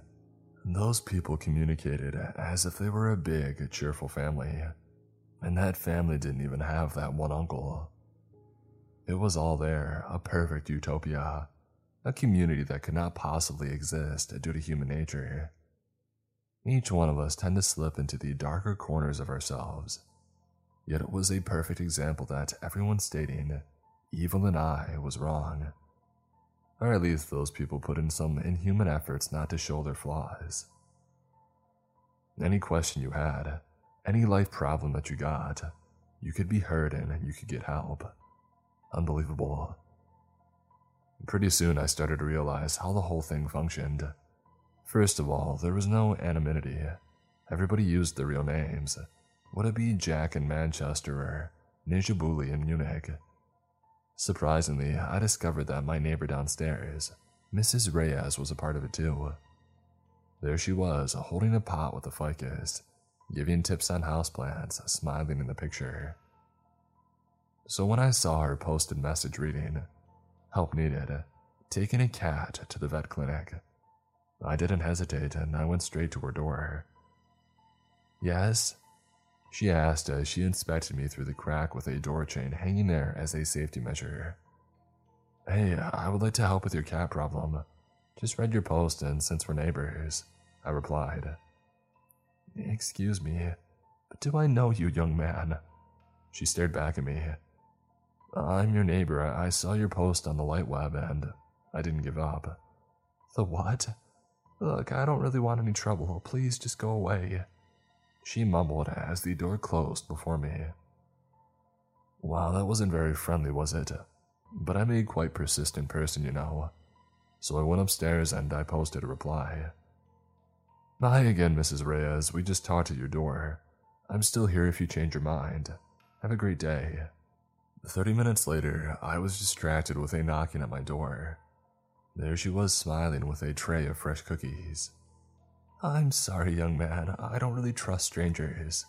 But now I know that you're mad, and we're in the same club. So these are for you and Yas, please. I would like you to take me and Mittens to the vet clinic later this week." Doing good things to people always returns the favor, and it makes you feel great. My heart was singing.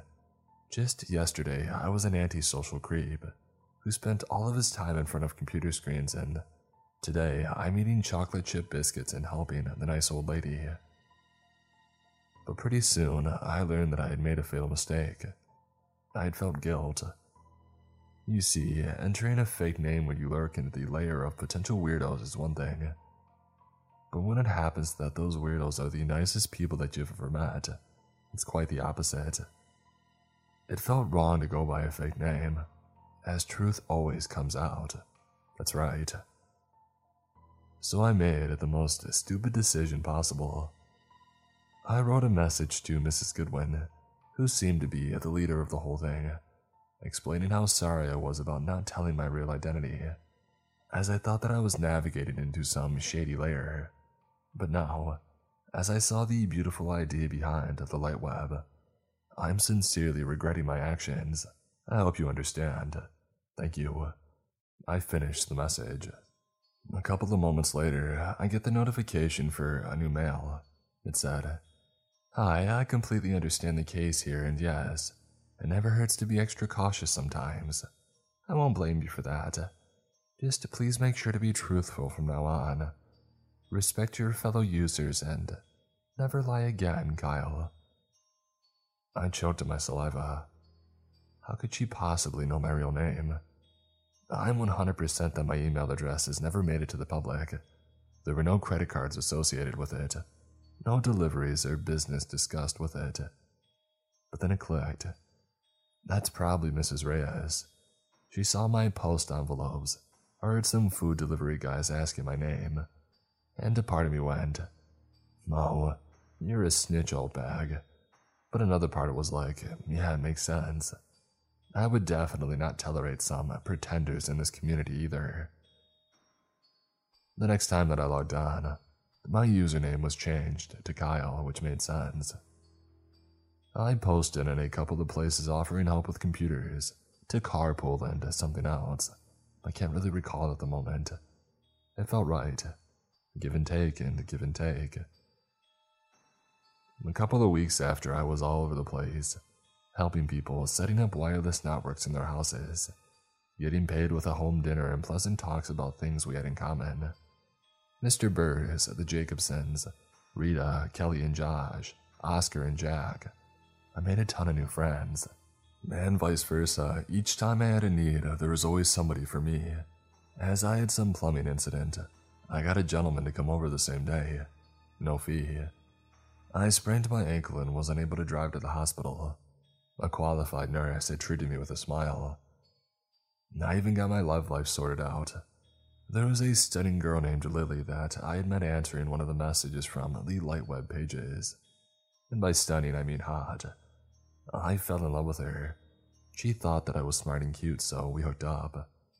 You know, the regular stuff. Movies, dinners, ice skates. It was nice and fun to spend time with her, and things between us got heated quickly. up to a point when we finally got to a bedroom. Then it just instantly turned to ashes. How do I say things like this? Lily was into some pretty dirty stuff. Not the one where you get handcuffed to a bed railing or receive a boot to your nutsack, no. Much, much worse stuff. Disturbing even. And so we broke up. Yeah, I was a fool. She tried to talk to me beforehand, but I got the impression that she's into roleplay or other things. But God, I was wrong. And it hit me harder than I thought. Not that I'm not used to breakups, but this was different. I was heartbroken. I was stupid and I got drunk, yes sir. Best way to forget is to down it with scotch. I didn't touch the keyboard for 2 weeks straight. Waking up in the afternoon in smelly clothing, throwing in some pizza pockets and heading down to a bar for another round. Clearly I had some problems, but those are not if you're concerned. So that evening, I crawled back in early. The bartender decided that I had too much for the night, so he refused to serve me. I said screw him and I went straight home, where my mini bar was still at my disposal. Holding a glass of fine bourbon with my shaky hand, I decided to log in and maybe ask those nice people to comfort me after a painful heartbreak incident. But instead, I remember seeing her photo with some other guy hugging her from behind as she presented a pregnancy test to the camera. The text read, "We are happy to announce that we're pregnant." I fell to the floor, dropped down to my feet, and this incredible wave of rage built up inside of me from my toes up to my throat. I felt my facial muscles cramp, reacting to the overwhelming anger inside of me. We broke up 2 weeks ago. 2 weeks and you not just get another guy by the time, oh no. You're already pregnant with him. You trash. It's not my proudest, but it was all that I could think of. So, was it the alcohol in me speaking, or my inability to control my rage impulses? I didn't think twice to tell her everything about her, him and their freaking baby. I was quite graphical in my expressions, making sure to hit the hardest. I clicked the post button, finished the bottle and passed out right there, without even making it back to my bed. Waking up in a dried crust of my own bile was quite unpleasant, yet not the worst news. The notification was blinking in my mail client. Same empty address mailbox. I cursed aloud and went to the bathroom and quickly washed my face to return for consequences. It read, "Kyle, I'm afraid that yesterday you have shown the worst possible reaction that is inappropriate for any decent human being. Your actions show that you're a pathetic failure that doesn't deserve to be a part of the light web. Your account will be terminated immediately. We do not tolerate such behavior and consider you a threat to our project. Have a rest of your life, Mrs. Goodwin." And yes, as I've tried to log in, I couldn't even get to the forum page anymore, no matter what I did. I've tried my laptop, I used a VPN and proxy, but nothing worked. As if they had banned me from everything at once. IP, Mac, everything. I tried to send a reply email with my sincerest apologies, but it was bounced back, stating that the address probably didn't exist and a 504 error. Crap, I even went downstairs to see Mrs. Reyes a couple of times, but nobody answered the door. None of my new friends picked up the phone. The numbers which they had handed out so willingly previously, it went straight to voicemail. It was all gone. At the same time, I felt like a ruin of a man. I clearly had alcohol problems developing. My intoxicated body ached. So I didn't think of anything smarter than driving a couple of blocks down the road to buy some Alka-Seltzer for starters in the drugstore. The next thing I remember were the paramedics and the blood dripping from my broken nose. As I discovered later from the incident report, somebody had messed with the brakes of my car and had jammed the airbag. I was slowly recovering. Luckily, the nose was the only thing that really broke. Comfort and sleep was all that I asked for. And the doctor was nice enough to put me on the dropper to help with the alcohol withdrawal symptoms. But this wasn't the end of my misfortunes. Quite the opposite, actually. That night, I saw some nurses through the glass of my ward's door. They were discussing something, whispering to each other, and I didn't like how they stared at me. Call me paranoid, but my sixth sense told me to get out of there. As I was opening the door to my apartment, I saw some fresh scratches on the lock plate, as if you get the point. I didn't dare to go inside, I just left the key sticking there. Yeah, I know it makes no sense to you, right? Just some bucko who went nuts after getting kicked in the head with a wheel, but trust me, they were everywhere. I couldn't call the police. Why? Because Mr. Burrs was the head of it. I remember him talking about his plans for retirement in a couple of years, as I was setting up his son's gaming PC. I couldn't call the feds, or the firefighters, or even any bakery from the neighboring state. The good people knew who I was, and they didn't wish me any good now. So I just vanished. I'm on the run, sleeping with the homeless, feeding on what I can. I'm writing this now from a public library. I had persuaded the librarian that I needed to send emails to my relatives, so they could come over and pick me up after a failed attempt to settle in this country. She was kind enough to believe my lie. Just don't watch anything bad, please. There are kids in here, she said. I grew a thick beard and practically became one with my beanie in the hood. I'm pretty sure you wouldn't believe I looked like the man from 6 months before, under all this dirt and hair.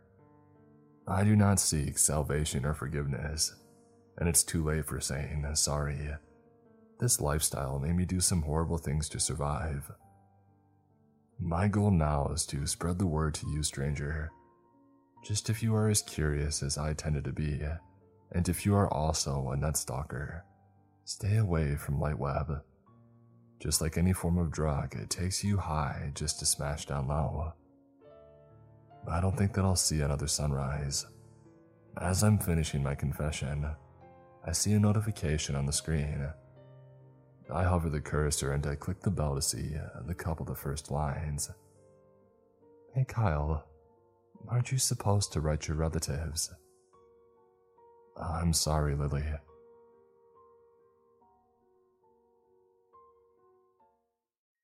I've been in a control group for Metaverse beta testing. Please stay away from it. Written by In Latharn. Let's get it straight. I'm not afraid of what comes after. Would it be trials, imprisonment, or something much worse? I'm afraid that if it is not me, nobody would leak the truth. So I'm blowing the whistle. Just for the sake of my own frail sense of safety, I won't share any personal info. All of the names are random and all the matches are coincidental. We live in a crazy world, right? A couple of decades ago, people couldn't even imagine the technologies that are present in your smartphone, laptop, or gaming console. We are standing on a brink of a day that will introduce us to a new coil of attack breakthrough spiral. With all these crypto, blockchain, NFT, deep learning things the internet brags about lately, it is more than obvious. And yes, those don't look very reliable at this point. And I personally think that not all of the above will see another year. But the point is, back in the days, nobody thought that you could watch HD videos on the screen of your phone while chatting with a person living on another continent over a gaming app, with photorealistic avatars that use motion capture. You get the point. Deny it or not, we're at this stage of human history. I work for a company that is responsible for one of those apps, a really popular one, you might imagine. Holding the key role in my department, making magic happen, but enough with the bragging. About a month ago, we received the official proposal from the big guys. They were asking if we would like to get a sneak peek into the metaverse, so that we would understand the technology, our capabilities and limitations, and be the ones among the first to port our product into their VR environment. We agreed instantly. As you know, you either stay in trance or go down with the history. So, a week ago, we received some dev kit stuff, dozens of devices, access permissions, and nearly a box of paperwork, metaphorically speaking. as all the forms and manuals came in digital. And they sent in some stuff too. A couple of guys named Jack and Beth came along to monitor the testing, answer questions, and ask their own too. Now this wasn't a big surprise, as we had had similar experiences in the past when some new features were introduced. But would you believe me if I say that it took me no less than 3 hours to read through all the agreement forms and sign all the NDA documentation? There was a lot of it. I'll spare you the details about handshaking and chit-chats. The devices that happen to be modified versions of the Oculus Quest 2 were distributed between folks in the office. We made sure that each department had at least one, so we could get a better picture and a wide range of opinions, and we picked the day of the week to give it a go. And so, the testing had started. It feels like I need to make a remark here. I'm not a stranger to a VR technology in general. I myself have an HTC Vive at home and like to drop by VR chat or slice some fun on a Beat Saber. So if you're expecting the, wow, it was like the real world thing here, it wasn't. But to be completely honest, the visuals were better, yes. I think the Quest supports higher resolutions and they achieve some great things with 3D sound and built-in speakers. But I'm not sure if the regular market ones have the same. I don't own it. But yeah, there we were. Just like in the presentation video, there was the beach location in the house, and all 12 of us. The first session wasn't that much fun, as everybody explored avatar creation, choosing from hundreds and hundreds of hairstyles, costumes, accessories. Actually, it was quite impressive how the whole thing handled that amount of data seamlessly, because I would expect a massive client download for that type of thing. But no, just with your browser window, you could browse and apply thousands of things on the fly. After an hour, as we finished, Jack and Beth gathered us and asked us about our thoughts so far. If anybody felt motion sickness or headaches, nothing that you wouldn't expect. The next day, after lunch, we were gathered again to give it a second try. Nothing alerting here too. We checked the possibilities, got used to controls, and explored the features, such as reaction emoticons, default items like the paintbrush, firecrackers, and musical instruments. Some of the folks wandered around our virtual beach and tried to interact with the world objects. One of our artists was able to stick a rock he picked up behind the sky texture, and that crashed the whole scene for a moment. So as you might have guessed, it's still pretty raw and bugs are aplenty. The next day, the next session, this time we started with questions from the meta people again. They asked if anyone experienced disturbed sleep, fatigue, headaches. Again, nothing extraordinary. All these symptoms happened to those trying on VR headsets. That day, we tried some built-in games like beach volleyball, which pretty much explains the gathering point theme, now as I think of it. Probably they were prototyping and picked the beach just because it was dawn already for the presentation, but that's just my guess. Table tennis too, and some game about catching falling stars. Yet again at this point you might ask, what was the point of your story, man? What's the threat? I hear you, but please bear with me, as I'm trying to make the point obvious to you. Sometimes the most horrible things lurk in plain sight, hidden behind a thin tapestry showing you the sweetest and innocent things. The next day, we shared the experience with other teams. Yeah, we were not the only ones participating, so that kind of makes me feel a little bit better for the reasons that I've described above.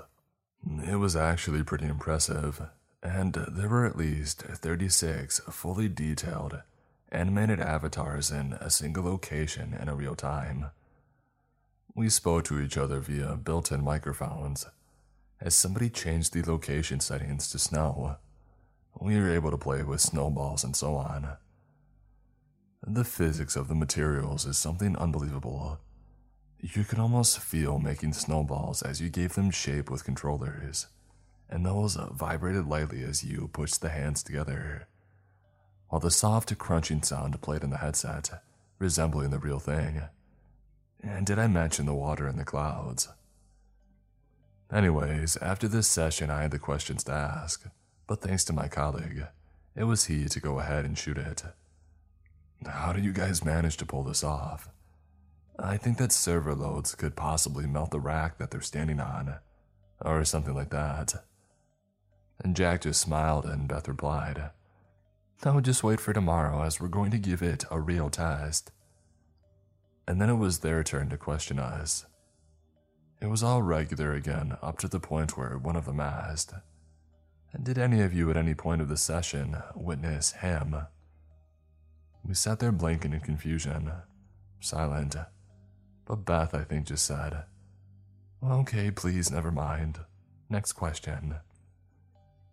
Maybe that was some sort of sanity check, just to make sure that we follow and our minds don't just wander somewhere else. I don't know, but yes, it was weird. The next day, as I was grabbing a coffee in the kitchen after the meeting, one of my colleagues who participated in the test stopped by and asked if I had any weird dreams lately. I knew the guy very well. We were hired in the same month back in the days, so I'm quite sure that he is not of that sensitive type. "No," I replied. "Why?" "It's just, I've been seeing things for the past couple of nights in my dreams. And I mean really disturbing things. It's like I'm a completely different person, and I know stuff in my sleep that I never knew before. I don't know, it's hard to explain. Never mind, forget it. Probably just some stress kicking in. But no, nothing like that. I have slept like a baby and I was full of energy as we began the next round of testing. This time, there were even more people present. I think the number was closer to 70, maybe 80. I'm not really sure. And while all of us stood there, chatting or simply spectating, the thing called Max Load graphical test went on. Think of it as a light show. It was a bunch of different complex pictures appearing in the sky, visualizing geometrical shapes, symbols, graphs, and such. Very intense, very vivid, and very bright. I must admit that it was beautiful. If anyone would experience that there, I'm pretty sure the whole concept would get much more anticipation. And then different objects started to appear right in front of us. Cute puppies waving their tails, strawberry cakes on plates, misted mugs of beer with rich foam, and tiny transparent drops running by the side. This was a next-gen type of thing. It was just like the real thing. I felt a strange urge to reach my hand and give it a touch. And when I say this, I don't mean with my controller. No, like a real touch. Suddenly I realized that the voice inside of my head kept repeating, "Oh, it's so good. I want that now. I must have it now." And I felt my mouth watering. But suddenly, the bowl with hot chicken wings that floated in front of me got glitched. At first, the steam became static, and then some colored lines appeared crisscrossing it, and finally the whole thing froze. I looked around, as if breaking out of my mesmerized state. Others stood there frozen, as if only I could move. And the next thing that happened was a sound of someone sobbing, like real sobbing, not in the speakers. I took off the gear and looked around.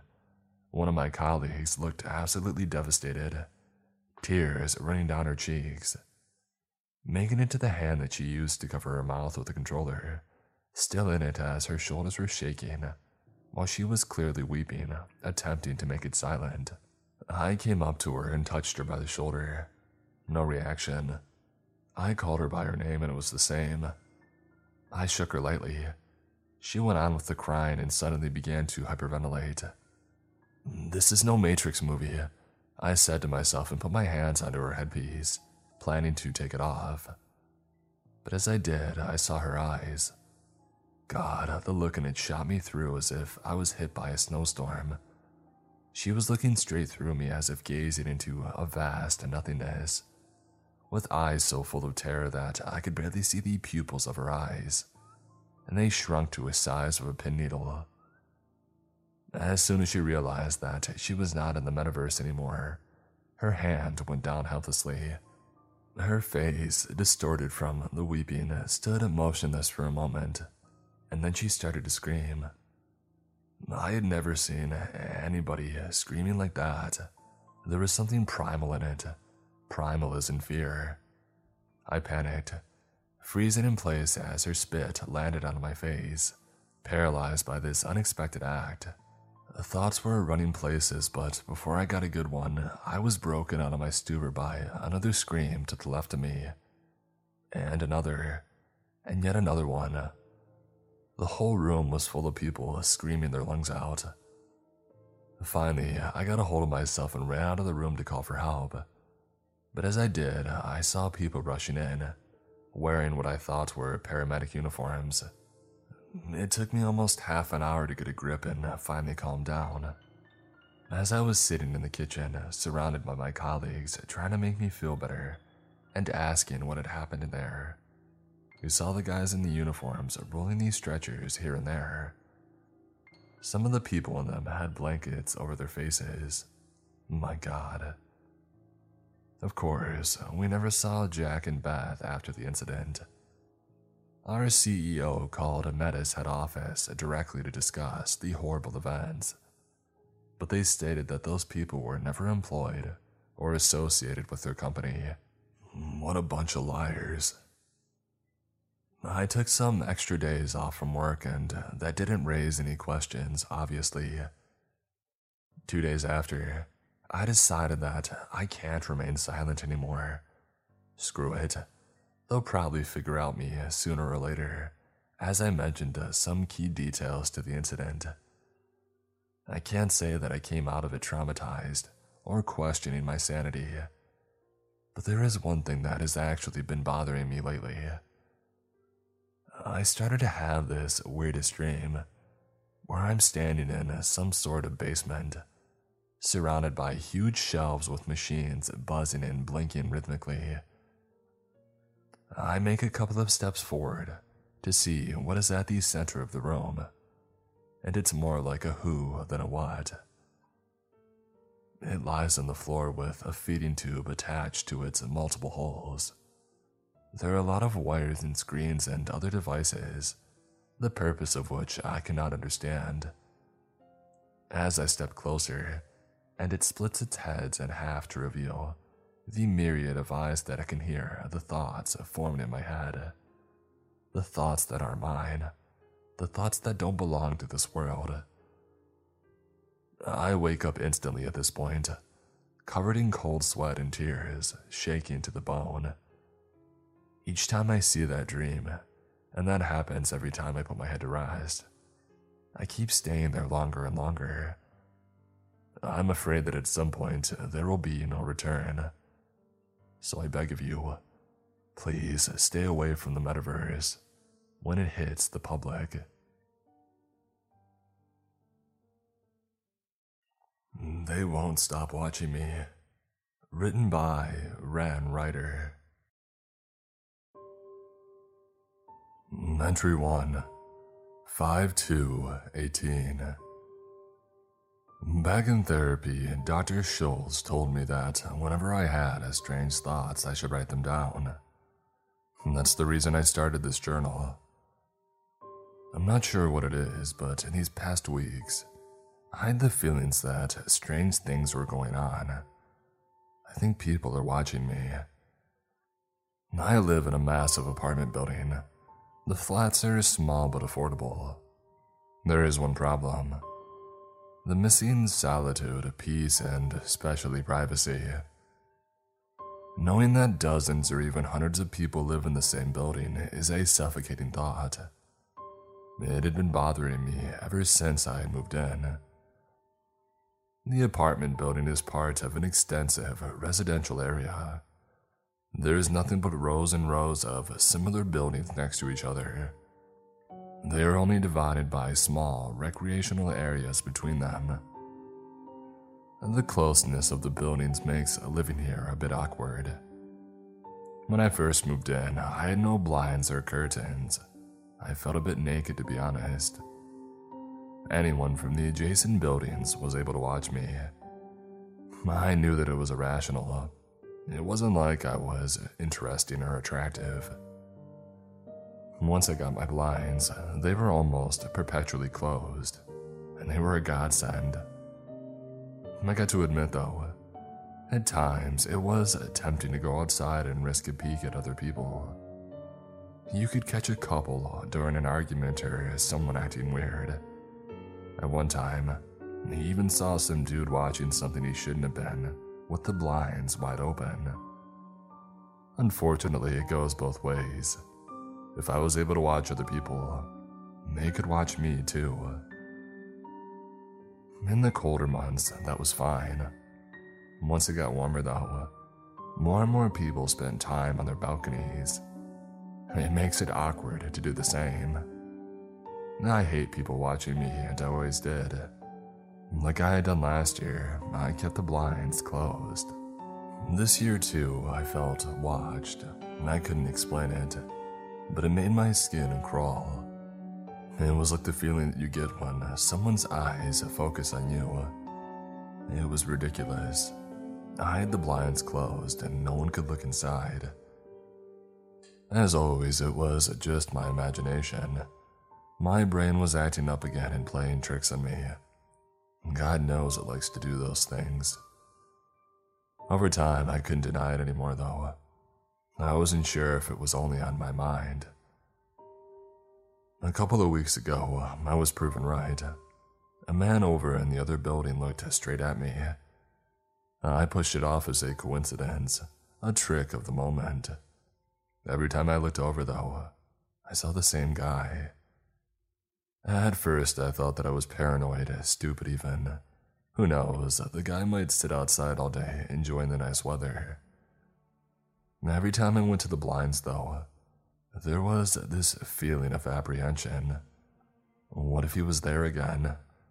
I told my brain to drop it, to ignore it, and that all is well. It didn't matter though. Whenever I looked, he was there. Today, it wasn't just him either.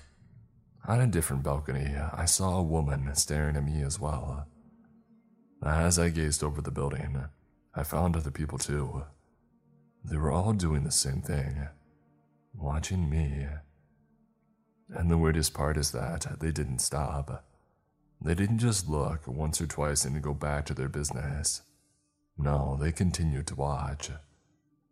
I felt myself freaking out, so I started to write this down. It always helped me to clear my head and to keep calm. What I can say is that this is too weird. I'm sitting here sweaty all of a sudden. Maybe they all weren't looking at me. Entry 2, 5/6/18. I am sure that I do not imagine things. When I look, those people stop right in their tracks and start watching me. Every single time they are there. Heck, as I said, their eyes are glued on me. Entry 3, 5/8/18. I'm catching myself looking out more and more often. I'm telling myself that it's all in my head and the next time I look out there, that there is no one there anymore. The problem is, every time I am confronted with this weird reality, more and more people seem to join in every single day. First, it was only 2 or 3, but now it's dozens. There's no way this is a coincidence. Entry 4, 5/10/18. And today I dusted off the old binoculars. It was time to give those people a bit of a closer look. It felt a little wrong to use them like this. I had got them for something different, but oh well. How do they even see me? I'm hiding behind the blinds and only ever look for a moment. But still, they notice me in an instant. Entry 5, 5/11/18. Are they all talking to each other? Did they all get together and choose me as a target to mess with? Do they know that I don't like to be watched? Is that why they're doing it? Entry 6, 5/15/18. Alright, enough is enough. I'm done with this. For the past weeks, I spent my free time thinking about this and staring at people. Staring at people who just stare back at me. It is not only weird but stupid. Really freaking stupid. If I stop to give them attention, I'm sure they'll stop looking. Entry 7, 5/19/18. 11:22 a.m. I ignored them for days. Yesterday, I even went out with Tom and a few other friends. We went to a party, had a few beers, and we hung out together. It was a pretty nice evening. First time in a long while that I had fun. This morning I ruined things. Hungover as I was, I prepared myself some coffee. And then, without thinking, I decided to air this musty place out a bit. As soon as the blinds were up, I felt their glances on my body. It gave me quite the scare to see all those people looking at me. I took a step back in shock, and after a few seconds, I closed the blinds again. A few minutes later, I peeked outside once more, trying not to move the blinds at all. They are still there, even now, an hour later. Entry 8, 5/19/18, 2:33 p.m. The more that I keep watching them, the more I think this is all set up. It could be a social experiment or a reality show. There is no way you can explain what is happening. The people who are watching must be following cues and instructions. Whoever is behind this might have had cameras installed to monitor my reaction. Are they recording me right now as I type this out? Or is it a dumb prank? Is someone trying to freak me out? Could it be Alex? But how did he get all of those people to join in with him? Entry 9, 5/19/18, 7:14 p.m. I've been racking my brain all day. Are they trying to get a reaction from me? Do they want me to watch them? Are they trying to provoke me? Is that why they're keeping me under this sort of surveillance? Well then, I'm provoked. I'm going to go out there and I'm going to sit right there and watch you. Let's see how you react to this. Do you like to see me check you out with those binoculars? Oh, I hope you do. Entry 10, 5/19/18, 10:52 p.m. Well, that grand plan of mine did absolutely nothing. Everything was the same and they kept it up for hours. I don't know how they were able to do this. I don't think they moved at all. They are standing completely still. This is ridiculous. They're still standing outside. It is dark by now. They shouldn't even be able to see me anymore. Not outside of the balcony and not in here. Why haven't they moved yet?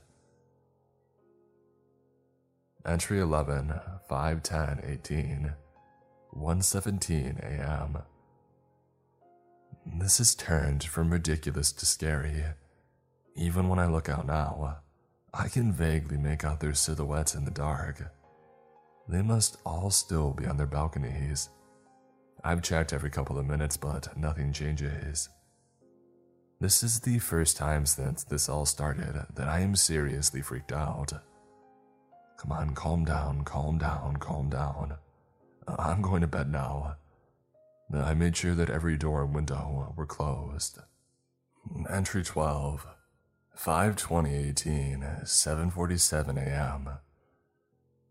I almost couldn't sleep last night. Even in bed I felt watched. It is stupid, yet I still felt their eyes resting on me. All night I imagined them looking over at my window. Deep inside I knew that as soon as I went to bed, they all went inside. I imagined them congratulating each other, shaking hands and laughing about how well they had played me. The worst part was the nightmare that followed. I dreamed that I stood in the middle of a vast square. An endless number of people surrounded me. They were all staring at me. No one said a word. and then they all started to close in on me. I woke up screaming. That was enough sleep, I told myself, and I got up. It was morning anyways. The first thing before I typed this out was to look out again. Of course, they're all already there. How could it have been any different? I wasn't even surprised. Entry 13, 5/20/18, 11:26 a.m. I talked to my neighbor, that dang grumpy old geezer. I had to ring a few times before he opened the door. I heard no footsteps or any other noises, and that's how I knew he had been standing behind the door all this time, watching me through the spyglass. When I didn't leave, he had no other choice but to open. I asked him if he had seen or noticed anything strange going on outside of the building opposite of ours. He stared at me for a few seconds, shook his head and mumbled something to himself before closing the door again. Yeah, right, screw you too. After he had closed the door, I felt his eyes watching me through the spyglass. Once I was inside, I wondered if he was a part of it too. It wouldn't be too far-fetched. It fit his character perfectly. I saw it in my mind now. Him standing behind his door all day, keeping a lookout for me and giving them information. That must be how they know if I'm home or not. He's giving them the information. Entry 14, 5/20/18, 2:54 p.m. I had been fuming ever since I got back from my neighbors. Was this whole area involved? This was starting to get to me. I had to talk to someone. I had to show them what was going on here. I tried recording from inside or from my balcony, but you couldn't see enough. I have to go outside. I'm going to record the insanity that is going on here. Once I have it on video, I can show everyone. Heck, I can post it on YouTube, and then I've got them. Entry 15, 5/20/18, 6:37 p.m. Not good. Not a good idea at all. I stormed outside alright, and the first thing I saw was the parents near the playground staring at me. As I walked, they kept track of me, whispering to one another. I ignored them until I saw their faces. They were grimacing, some even pointing at me. So, of course, I started filming them. I ignored when someone had yelled at me. There's a good chance that they are involved in this whole thing too. Still filming, I made my way to the building, and I went right for an old man who had been staring at me ever since this morning. I yelled at him and asked what he was doing. As I expected, I got no answer. No movement either. I yelled at him once more, and then I went to the next person, an older lady, and I filmed her. It wasn't long before some sweaty weirdo in a muscle shirt came over to me. He asked me in a harsh voice what I thought I was doing. I couldn't film people without their permission, especially the kids in the playground. I said nothing and I kept at it.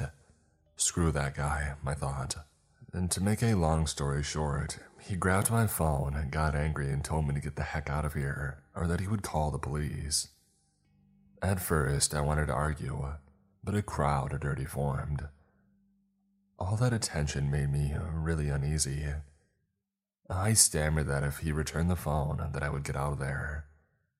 When he finally did, I almost ran back, and that weirdo dared to yell after me and call me a nutjob. Yeah, right, I was the crazy one here, not all of them. I could even hear them whisper all around me. That's him, right? Isn't that the guy? I saw how they looked at me. When I called them out, I only got stares back. I knew that they were hiding their smiles and laughter. At this moment, I knew that everyone out there was involved. I knew that they were planning their next step while I was standing right between them. Once back inside, I suffered from a severe panic attack. It was the first one in a long while. I couldn't do anything other than lay on my bed, Breathe slowly and try to calm down. Once it was finally over, I typed this out. Entry 16, 5/20/18, 7:11 p.m. I tried to send the video to my friends, but that weirdo must have deleted it when he got a hold of my phone. Come on. Entry 17, 5/24/18, 6:06 a.m. I didn't do much for 3 days. Got up, went to work in the morning, and spent the evening playing games. I was tempted to look outside, but I could resist. At least until now. I looked and they were all back at it. Why are there so many people on their balcony at a time like this? Like, what are they doing? Didn't they have to get to work? If not, why were they asleep? How can they all do this at 6 in the freaking morning? Entry 18, 5/24/18, 5:13 p.m. No change. They are all still there, still looking over here. I can't tell for sure, but I think they didn't move at all. I don't care anymore. I opened the blinds, took out my binoculars, and checked them out in detail. There had to be something. There had to be one single detail that showed me it was all a trick or a farce. They are completely still. Some looked a bit different though, angrier than the rest and as if they were frozen in motion. Out of nowhere, the dream I had a few days ago came back to me. Are they frozen in forward motion? Looking once more showed me that they were indeed. Does that mean that they're coming for me? Is that why they're in these strange positions? After only a few minutes, I put the binoculars away and closed the blinds. I am not going to think about this. I have to let this go. I have to let this go. I will let it go. Entry 19, 5/29/18. I did well. I did let it go. I'm going to wait until the summer is over if I have to. I'm not going to get near those blinds, the windows, or the balcony. I even hung out in the city 2 days ago. It wasn't too nice with all the people around, but it was better than sitting there being watched all day. Entry 20, 6/2/18, 2:11 p.m. I am all alone. There is no help. The police are involved too. Screw them. Screw the police. How can they take part in some stuff like that? But they really are all working together. They are all out for me. What the heck do they want? Why are they all playing me? Oh, what can I do? I'm so freaking confused. Entry 21, 6/2/18, 4:07 p.m. I had to calm down. I was too angry to write down what had happened. The day started off normal. I played some games and minded my own business. At one point I realized though that the only thing I heard was the low humming of my computer. It was Saturday and it was summer. The weather was great. I realized that these sounds from the playground were missing. I should have heard the kids playing and yelling. I told myself to let it go. I had been doing well to do so. The more I said those words, the less they worked. Curiosity and fear drove me forward, but I couldn't see the playground from the window. From the balcony I could see it. Everyone near the playground was frozen, looking towards me. All eyes, those of the parents as well as the kids, were focused on me. I had ignored this thing for almost a week, but they got me again. They got me to look yet again. They had to keep pushing me, didn't they? At that moment I said, screw it, and I called the police. I should have done so much earlier. I told them that people were spying on me. They were acting strange and I was scared. When they arrived, I told them the whole story and led them straight to the playground. And well, what do you know? Everything was back to normal. The kids were playing and the adults were chatting. Oh, how surprised they all acted when they saw me with the police. I thought that I had got them now.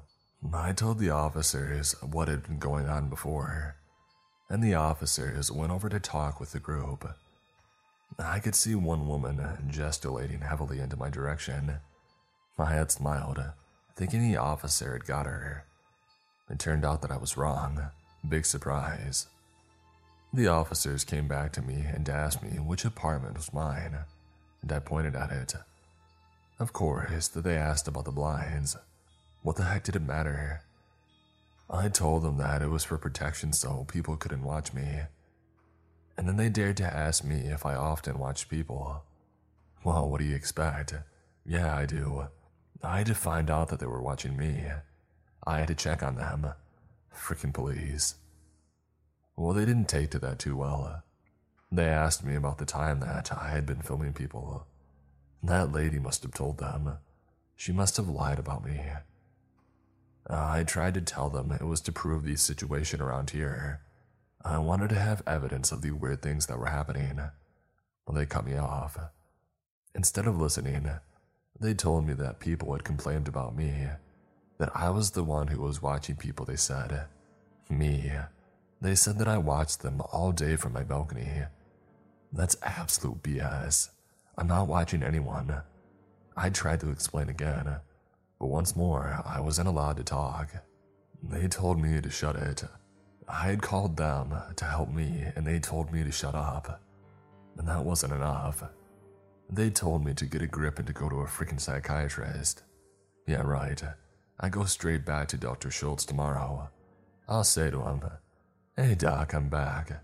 The police told me that I should talk to you." I didn't have those problems anymore. He said so himself. And they were full of it. I didn't even listen anymore. I let them talk, but I watched the playground. I saw them. I saw them look at me. They were talking about me, telling each other to get back into position soon. One of the officers snapped a finger in front of me. In the end, they told me to keep quiet, to not film anyone, and that any disturbance of peace and privacy was a serious crime. Yeah, that is a crime, right? And they're all doing it. But that's of course not what those two idiots cared about. Once they had left, I went back inside. And that's where I am now. For an hour, I was so mad I couldn't stop pacing around. Even the freaking police wouldn't help me. But that wasn't it. That wasn't why I was so mad. It was their faces, and I noticed it. That little smile when I told them my story. They were a part of it too. I had figured it out just now. That's why they didn't help me. The police were involved as well. I don't know why I didn't notice it back outside. Or wait, maybe they weren't even real policemen. Heck, they could be two guys that lived in the building over there. Put on a uniform, play the part, and screw with me a bit more. I looked outside as soon as I had come back inside. And yep, there they were again. It was exactly as I had thought. They're all smiling now. It's because they know they got me again. I am watching them again, and that's what they wanted, right? I am playing your stupid game once more. Entry 22, 6/2/18, 10:21 p.m. I remembered the dream once again. I had once read that dreams can be premonitions. In the dream, all the people that watched me came closer towards me. Guess what I noticed? They are getting closer. It is slow and barely visible. It is so that I don't notice it, but I did now. It is only a step or two at a time, but they are definitely inching closer. I can see some that are already leaning over their balcony railing. The ones outside too. Even from my windows I can now see the playground group. But when I look, they don't move. Why are they doing this? Is it to play with me, to freak me out, to drive me insane? Or is it so I keep watching? I'm freaking out now. Entry 23, 6/3/18, 1:42 a.m. I tried to sleep, but I can't. I got up again, and there are still dark silhouettes outside. They are still at the playground. I can't see them clearly, but I know that they're there. They know I didn't sleep. I tried recording them once again, but my phone isn't working right. Whenever I try to take a picture or record a video, it is nothing but darkness. They don't show up at all. And did that weirdo break it? Come on. This is so absurd, so completely ridiculous. It is almost 2 in the morning and those people are still outside. But they're freaking kids too. I wanted to open the window or the balcony door and scream at them to give it a rest. But they would like that, wouldn't they?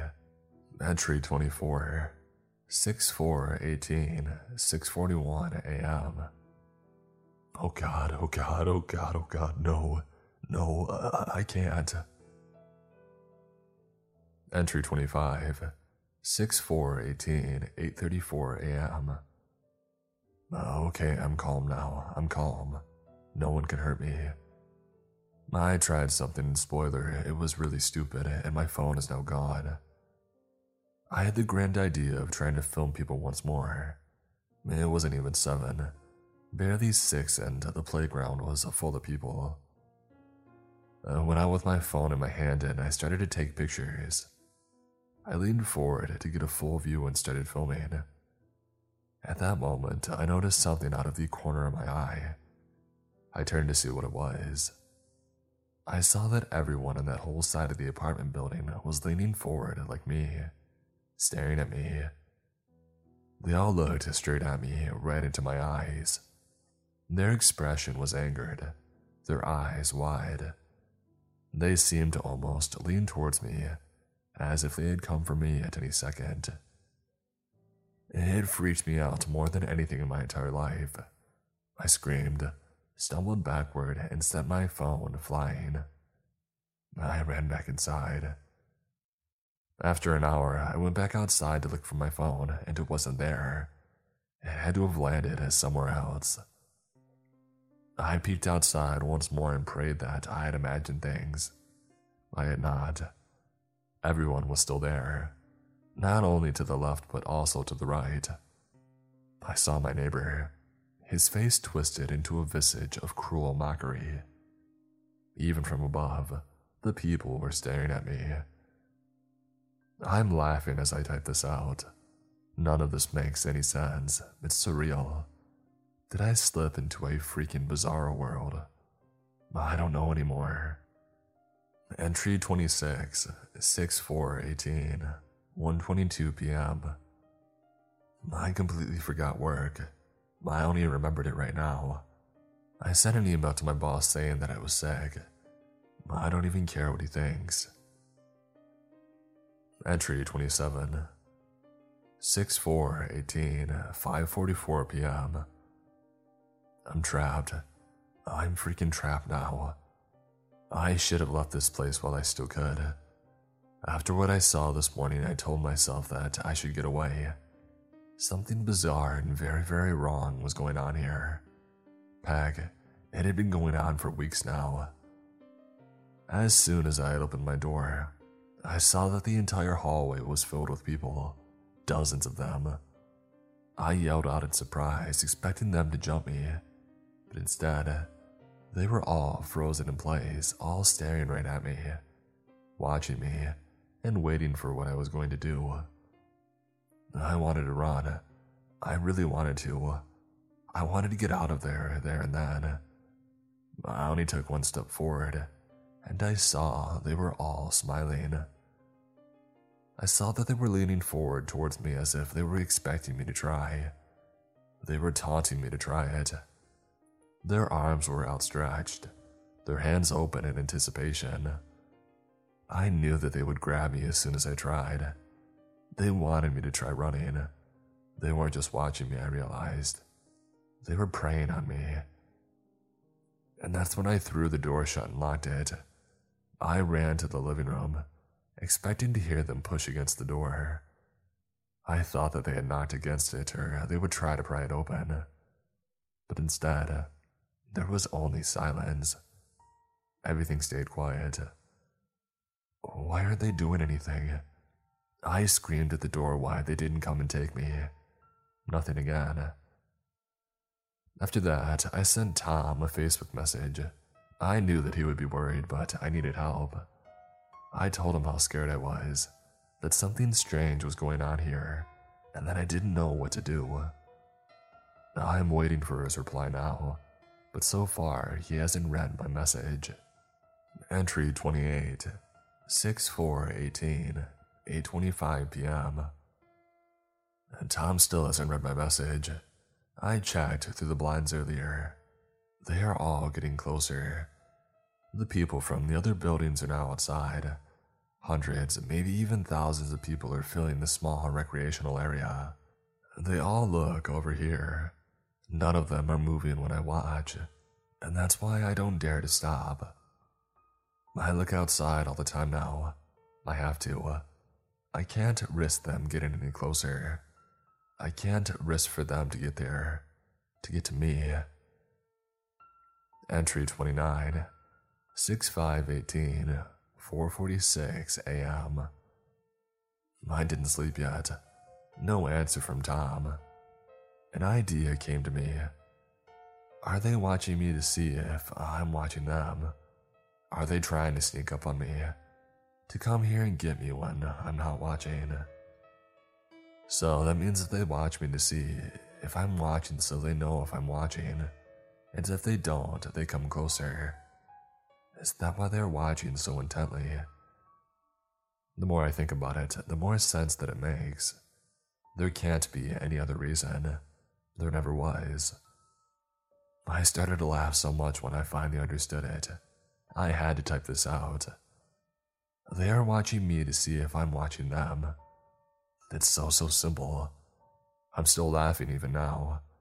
How stupid I was to not see it earlier. I have to go back to watch now. I have to be serious again. Entry 30, 6/5/18, 8:12 a.m. What is insanity? Things don't make sense anymore. Nothing does at all. I must have passed out at one point and woke up not long ago. I jerked up because I hadn't been watching. I see something impossible. There are dozens of heads looking over from these sides of the balcony. Wait, no, it must be more. It's hundreds. They're all peeking over the sides, all atop one another, and they're all looking straight at me as I'm typing away. That's not the worst, though. What is really so stupid is that the ones who look down from the top, from the freaking top, they are upside down and are looking at me. It shouldn't be possible. If they tried that, they would fall down and crash to the ground. Yet I see them. It is absolutely impossible. Are you telling me that they're all using rope? Hundreds of people are dangling down like in Mission Impossible to look into my apartment. It's so stupidly stupid that I'm laughing again. I'm actually going to put on the Mission Impossible theme later. In my mind, I see hundreds upon hundreds of ropes dangling down towards my balcony. This is all impossible. None of it makes any sense. Reality itself is turned to nonsense. This is not a bizarro world. This is a nonsense world. Entry 31, 6/5/18, 1:01 p.m. It's not real, is it? Do I imagine all of this? Was none of it real to begin with? Is there no one out there at all? Maybe it's all just in my head. All in my head. If I go outside, is it all over? Are they all gone, and should I do it? What if it is real, though? What if they aren't human? Could I be the only human left in this building? Is that why they're all focusing on me? No one else is real, and I'm the only real one left. Me, the only real one left. That would be great, and just me. I don't know. I don't know. Entry 32, 6/5/18, 11:04 p.m. I barricaded the place. There are so many of them now, I can't watch them all. Whenever I fall asleep or doze off, they're closer. I never see them move, but they wait till I can't watch anymore. Their hands are reaching out for me. They're climbing onto the balcony already, and they are still watching me. Okay, did I miss anything? The windows are covered up, check. The balcony door is blocked off too, check. The front door and the whole entry area is sealed, check. I still have enough food for a week or two. Entry 33, 6/6/18, 9:12 a.m. I slept again. The doorbell woke me up. I know that they're in front of the door. I am listening and I can hear you. I know you want me to go and open the door. You can try to lure me out all you want, but I won't come. I'm not an idiot. I won't open the door. I'm not falling for any of your silly tricks, not me. Entry 34, 6/6/18, 10:11 a.m. The balcony is overflowing with people. There's a tiny spot from which I can still watch them. It is because I have to always watch them. There are no sounds and they don't make any sounds. At time I think the sound is all but gone. The only sound is the doorbell. It's a trick. Entry 35, 6/10/18, 4:53 p.m. There are hundreds of them on my balcony now. They're all smiling. Is it in anticipation? There are so many. How do they all fit on the balcony? I am laughing again as I watch them. There are too many people out there. It is impossible for hundreds upon hundreds of people to be on my tiny balcony, yet they are all there. They are on top of each other, next to each other, filling up the balcony to the top. There are more of them outside. They are coming from all sides. It's as if they are pouring into the balcony, as if some giant is pushing more and more of them inside. It makes no sense. Entry 36, 6/11/18, 6:17 p.m. I got a couple of messages from Tom and he tells me that everything's alright. He talked about how I'm having another one of my episodes. I should come outside. Dr. Schultz is with them and they can help me.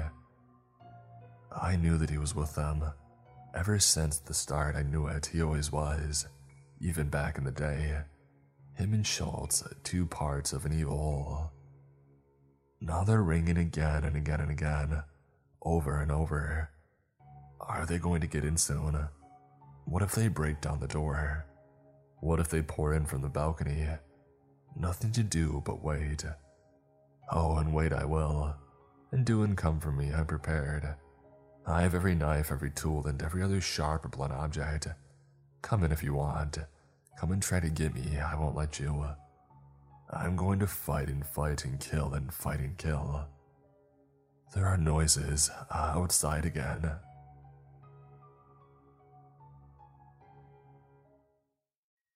Thank you all, and as always, for listening to this week's lineup. I can't express how much I appreciate your continued support, and if you've made it to the end here, please know that I really appreciate it.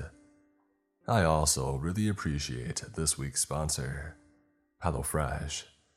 Go to hellofresh.com/MrCreep16 and use code MrCreep16 for up to 16 free meals and 3 free gifts. I hope your February is going well, and if it's not, well, hey, at least it's the shortest month of the year. March is right around the corner as we keep trucking through 2022, so keep your head high. I hope you have a wonderful rest of your day, and as always, stay creepy.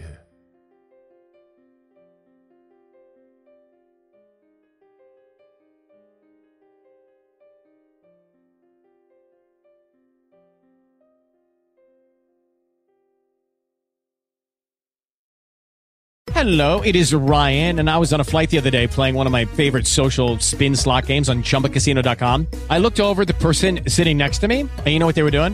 They were also playing Chumba Casino. Coincidence? I think not. Everybody's loving having fun with it. Chumba Casino is home to hundreds of casino-style games that you can play for free anytime, anywhere, even at 30,000 feet. So sign up now at ChumbaCasino.com to claim your free welcome bonus. That's ChumbaCasino.com and live the Chumba life. No purchase necessary. VGW Group. Void where prohibited by law. See terms and conditions. 18+. With LinkedIn Jobs, we tap into a network of more than 1 billion professionals to help you find quality professionals quickly and easily for any role you need. Marketing wizards? Found them. Software engineers? Found. That project manager I could never seem to hire? And found. LinkedIn Jobs quickly matches your roles with candidates with the right skills and experience. In fact, 86% of small businesses get a qualified candidate within 24 hours. Post your first job for free and get started at linkedin.com/spoken. That's linkedin.com/spoken. Terms and conditions apply.